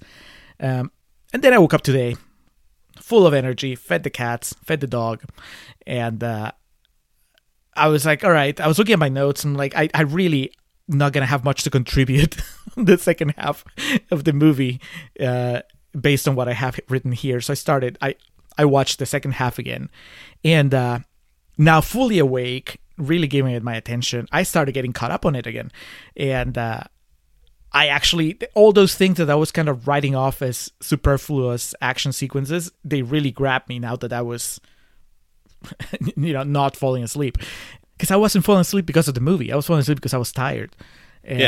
So it's an argument, a long-winded argument to really, I guess, be mindful of your mindset when you're watching a movie, because it can really affect your judgment. Because I came out of watching it, the second half again. I was really into it. I was, when Michelle Rodriguez showed up to save the day, that was a fuck yeah moment that I was not expecting to have. And when Zoe Saldana has that big encounter with one of the giant cats, like a panther or something, and she gets ready because she thinks that the panther is going to attack her, but then the panther just kind of bows down to let her ride it, so she can go fight. And I thought that was really cool. There's like all these little moments in that final climatic battle that are pretty cool. When Joel David Moore, something happens to his avatar, so he has to get out of the machine, and now he's a human, and he's freaking out, but then you see him like get ready and grab some guns and go back out into the battle as a human. I thought that was cool. All those moments, like I walked out of it, or I came out of that so much more positive about the movie. So I would land on 3 stars. It's an okay story that is very very well told. It's a crowd pleaser. It's a well told crowd pleaser. But then when you add on what it meant in the context of its release and how it transcended down the line, I'm gonna give it that extra star. So I'm gonna end with 3.5 stars, which is, it's okay. I think that most people should watch Avatar at least once. Ideally under the best screening atmosphere possible. Get a big screen, get a good sound system, make sure you're awake, and just get through it. It's not even 3 hours, really. It's like 2:42, I think. Yeah. And then you don't have to watch it ever again. What you're getting out of it is probably what you're going to get forever. I would agree with all of that. I ended up siding with a B- because for all the things we talked about and for the visual achievement that this movie is, a C, if I gave it a C, what that would mean by definition is that it's average. And it is not average. Mm-hmm. The story is very meh, but what you're seeing is definitely an accomplishment in the visual realm of filmmaking. So it's a B- with what you're saying. I think you should watch it. It's not a movie I have any interest in owning. It's not a movie I'm sure I'm ever going to watch again in my life, but it's worth seeing once, and it's not bad. There are parts of it that are just kind of like, ugh, but it's not a bad movie. So there you have it. We took a definite scenic route, but Julio and I both endorse a one-time viewing of Avatar, specifically if you can, 3D or the highest quality possible. But yeah, it's a movie. It's something that happened, and we will see over the next 10 years what the impact of the fucking 4 sequels is going to be. That's the real question mark. What is James Cameron bringing to the table? And it's going to be heartbreaking if, after this discussion and all the speculation and whatever else is going to bring, the next few months are going to bring regarding Avatar as a franchise, if Avatar 2, against all expectations, lands with a thud, yeah, that's just gonna be such a shame. Because I'm sure there are people that are rooting for that, that want Cameron to face failure of some sort. But I can tell you, I'm not one of them. I don't think you are either. We just want to see what else he does this time. So that's exciting. It is. We'll cross all those bridges when we come to them. But for this episode of The Contrarians, for Avatar, it's going to wrap up the discussion. Julio, what's on deck next? On deck next, we are joining the Muppets again. It's time to get back to the Muppathon, and it is a fresh movie this time, and it's a movie that we've both seen, and it's a movie we've both referenced before. Probably not as much as Avatar, but we're gonna be doing The Muppets Take Manhattan. God bless. That's our first episode of 2022. Additionally, I was just on the Filmbusters podcast. Alex, I helped you dodge a bullet because I bought the Criterion for Martin Scorsese's The Age of Innocence, his one period piece that he's directed, and I knew that you would have zero interest in watching it or discussing it with me, but I knew that Ben, Paul, and Adam would probably be game, so I went on to the Filmbusters show. I used my patron pick with them, and we talked about The Age of Innocence. And that episode is out. By the time that this episode drops, it's definitely been out for a few weeks. And I think if you've watched The Age of Innocence, you should definitely listen to it. If you haven't watched The Age of Innocence, well, go ahead and watch it, unless you're like Alex and you hate period pieces. And Don't hate them. I don't think that this one would change your mind. How about that? It's very... Okay. Very periody. Also, this was a while ago, and I'm pretty sure that I never got to bring it up on the show. A while ago, I discussed Superman 3 with Stu of the Stu World Order podcast, and then later he brought me on for Superman 2. And so that episode is out now, and it is obviously a very different discussion from our Superman 3 discussion, which is what makes it so much fun. So you should go and check that out as well. Everybody's watched Superman 2, I imagine, but if not, it's on HBO Max. Check it out. And then here, Stu and I discuss many of the things that, I think it's arguably the best of the Donner Christopher Reeve movies, but there's room for disagreement about what makes it good. And mainly, Stu and I had different ideas, different takes on what's good and what's bad about the way that the Lois Lane character is handled there. So check out that episode of the Stu World Order podcast. Go check out that episode of Filmbusters podcast, and then by the time that you're sick of hearing me talk to other people, then we'll be back with the Muppets Think Manhattan.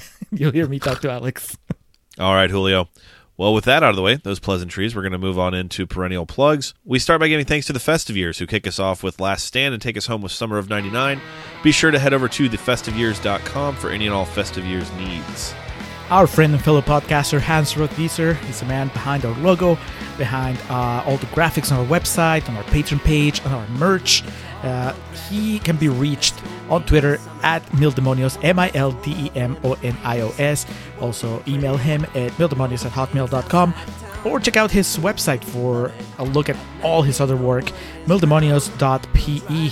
You can see a list of his novels. He's a writer, a fantasy writer mostly, and of course, like I said, he's a podcaster. He has the show Nación Combi, which is about Peruvian current affairs, and the show Marginal, which is about economy.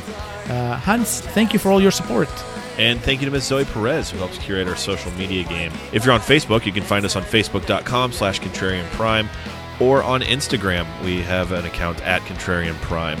Zoe helps run both of those for us. We have on our Facebook page some exclusive videos that she puts together in relation to episode previews, things like that. And then on our Instagram, audio clips, video clips, interactive graphics, a bunch of stuff that Julio and I do not have the facilities to figure out how to do. So, Zoe, we appreciate all the work you do in helping spread the word of this podcast. And with that in mind, that is going to do it for Avatar, and that is going to do it for this episode of The Contrarians, where we're right and you're wrong, and we will catch you next time.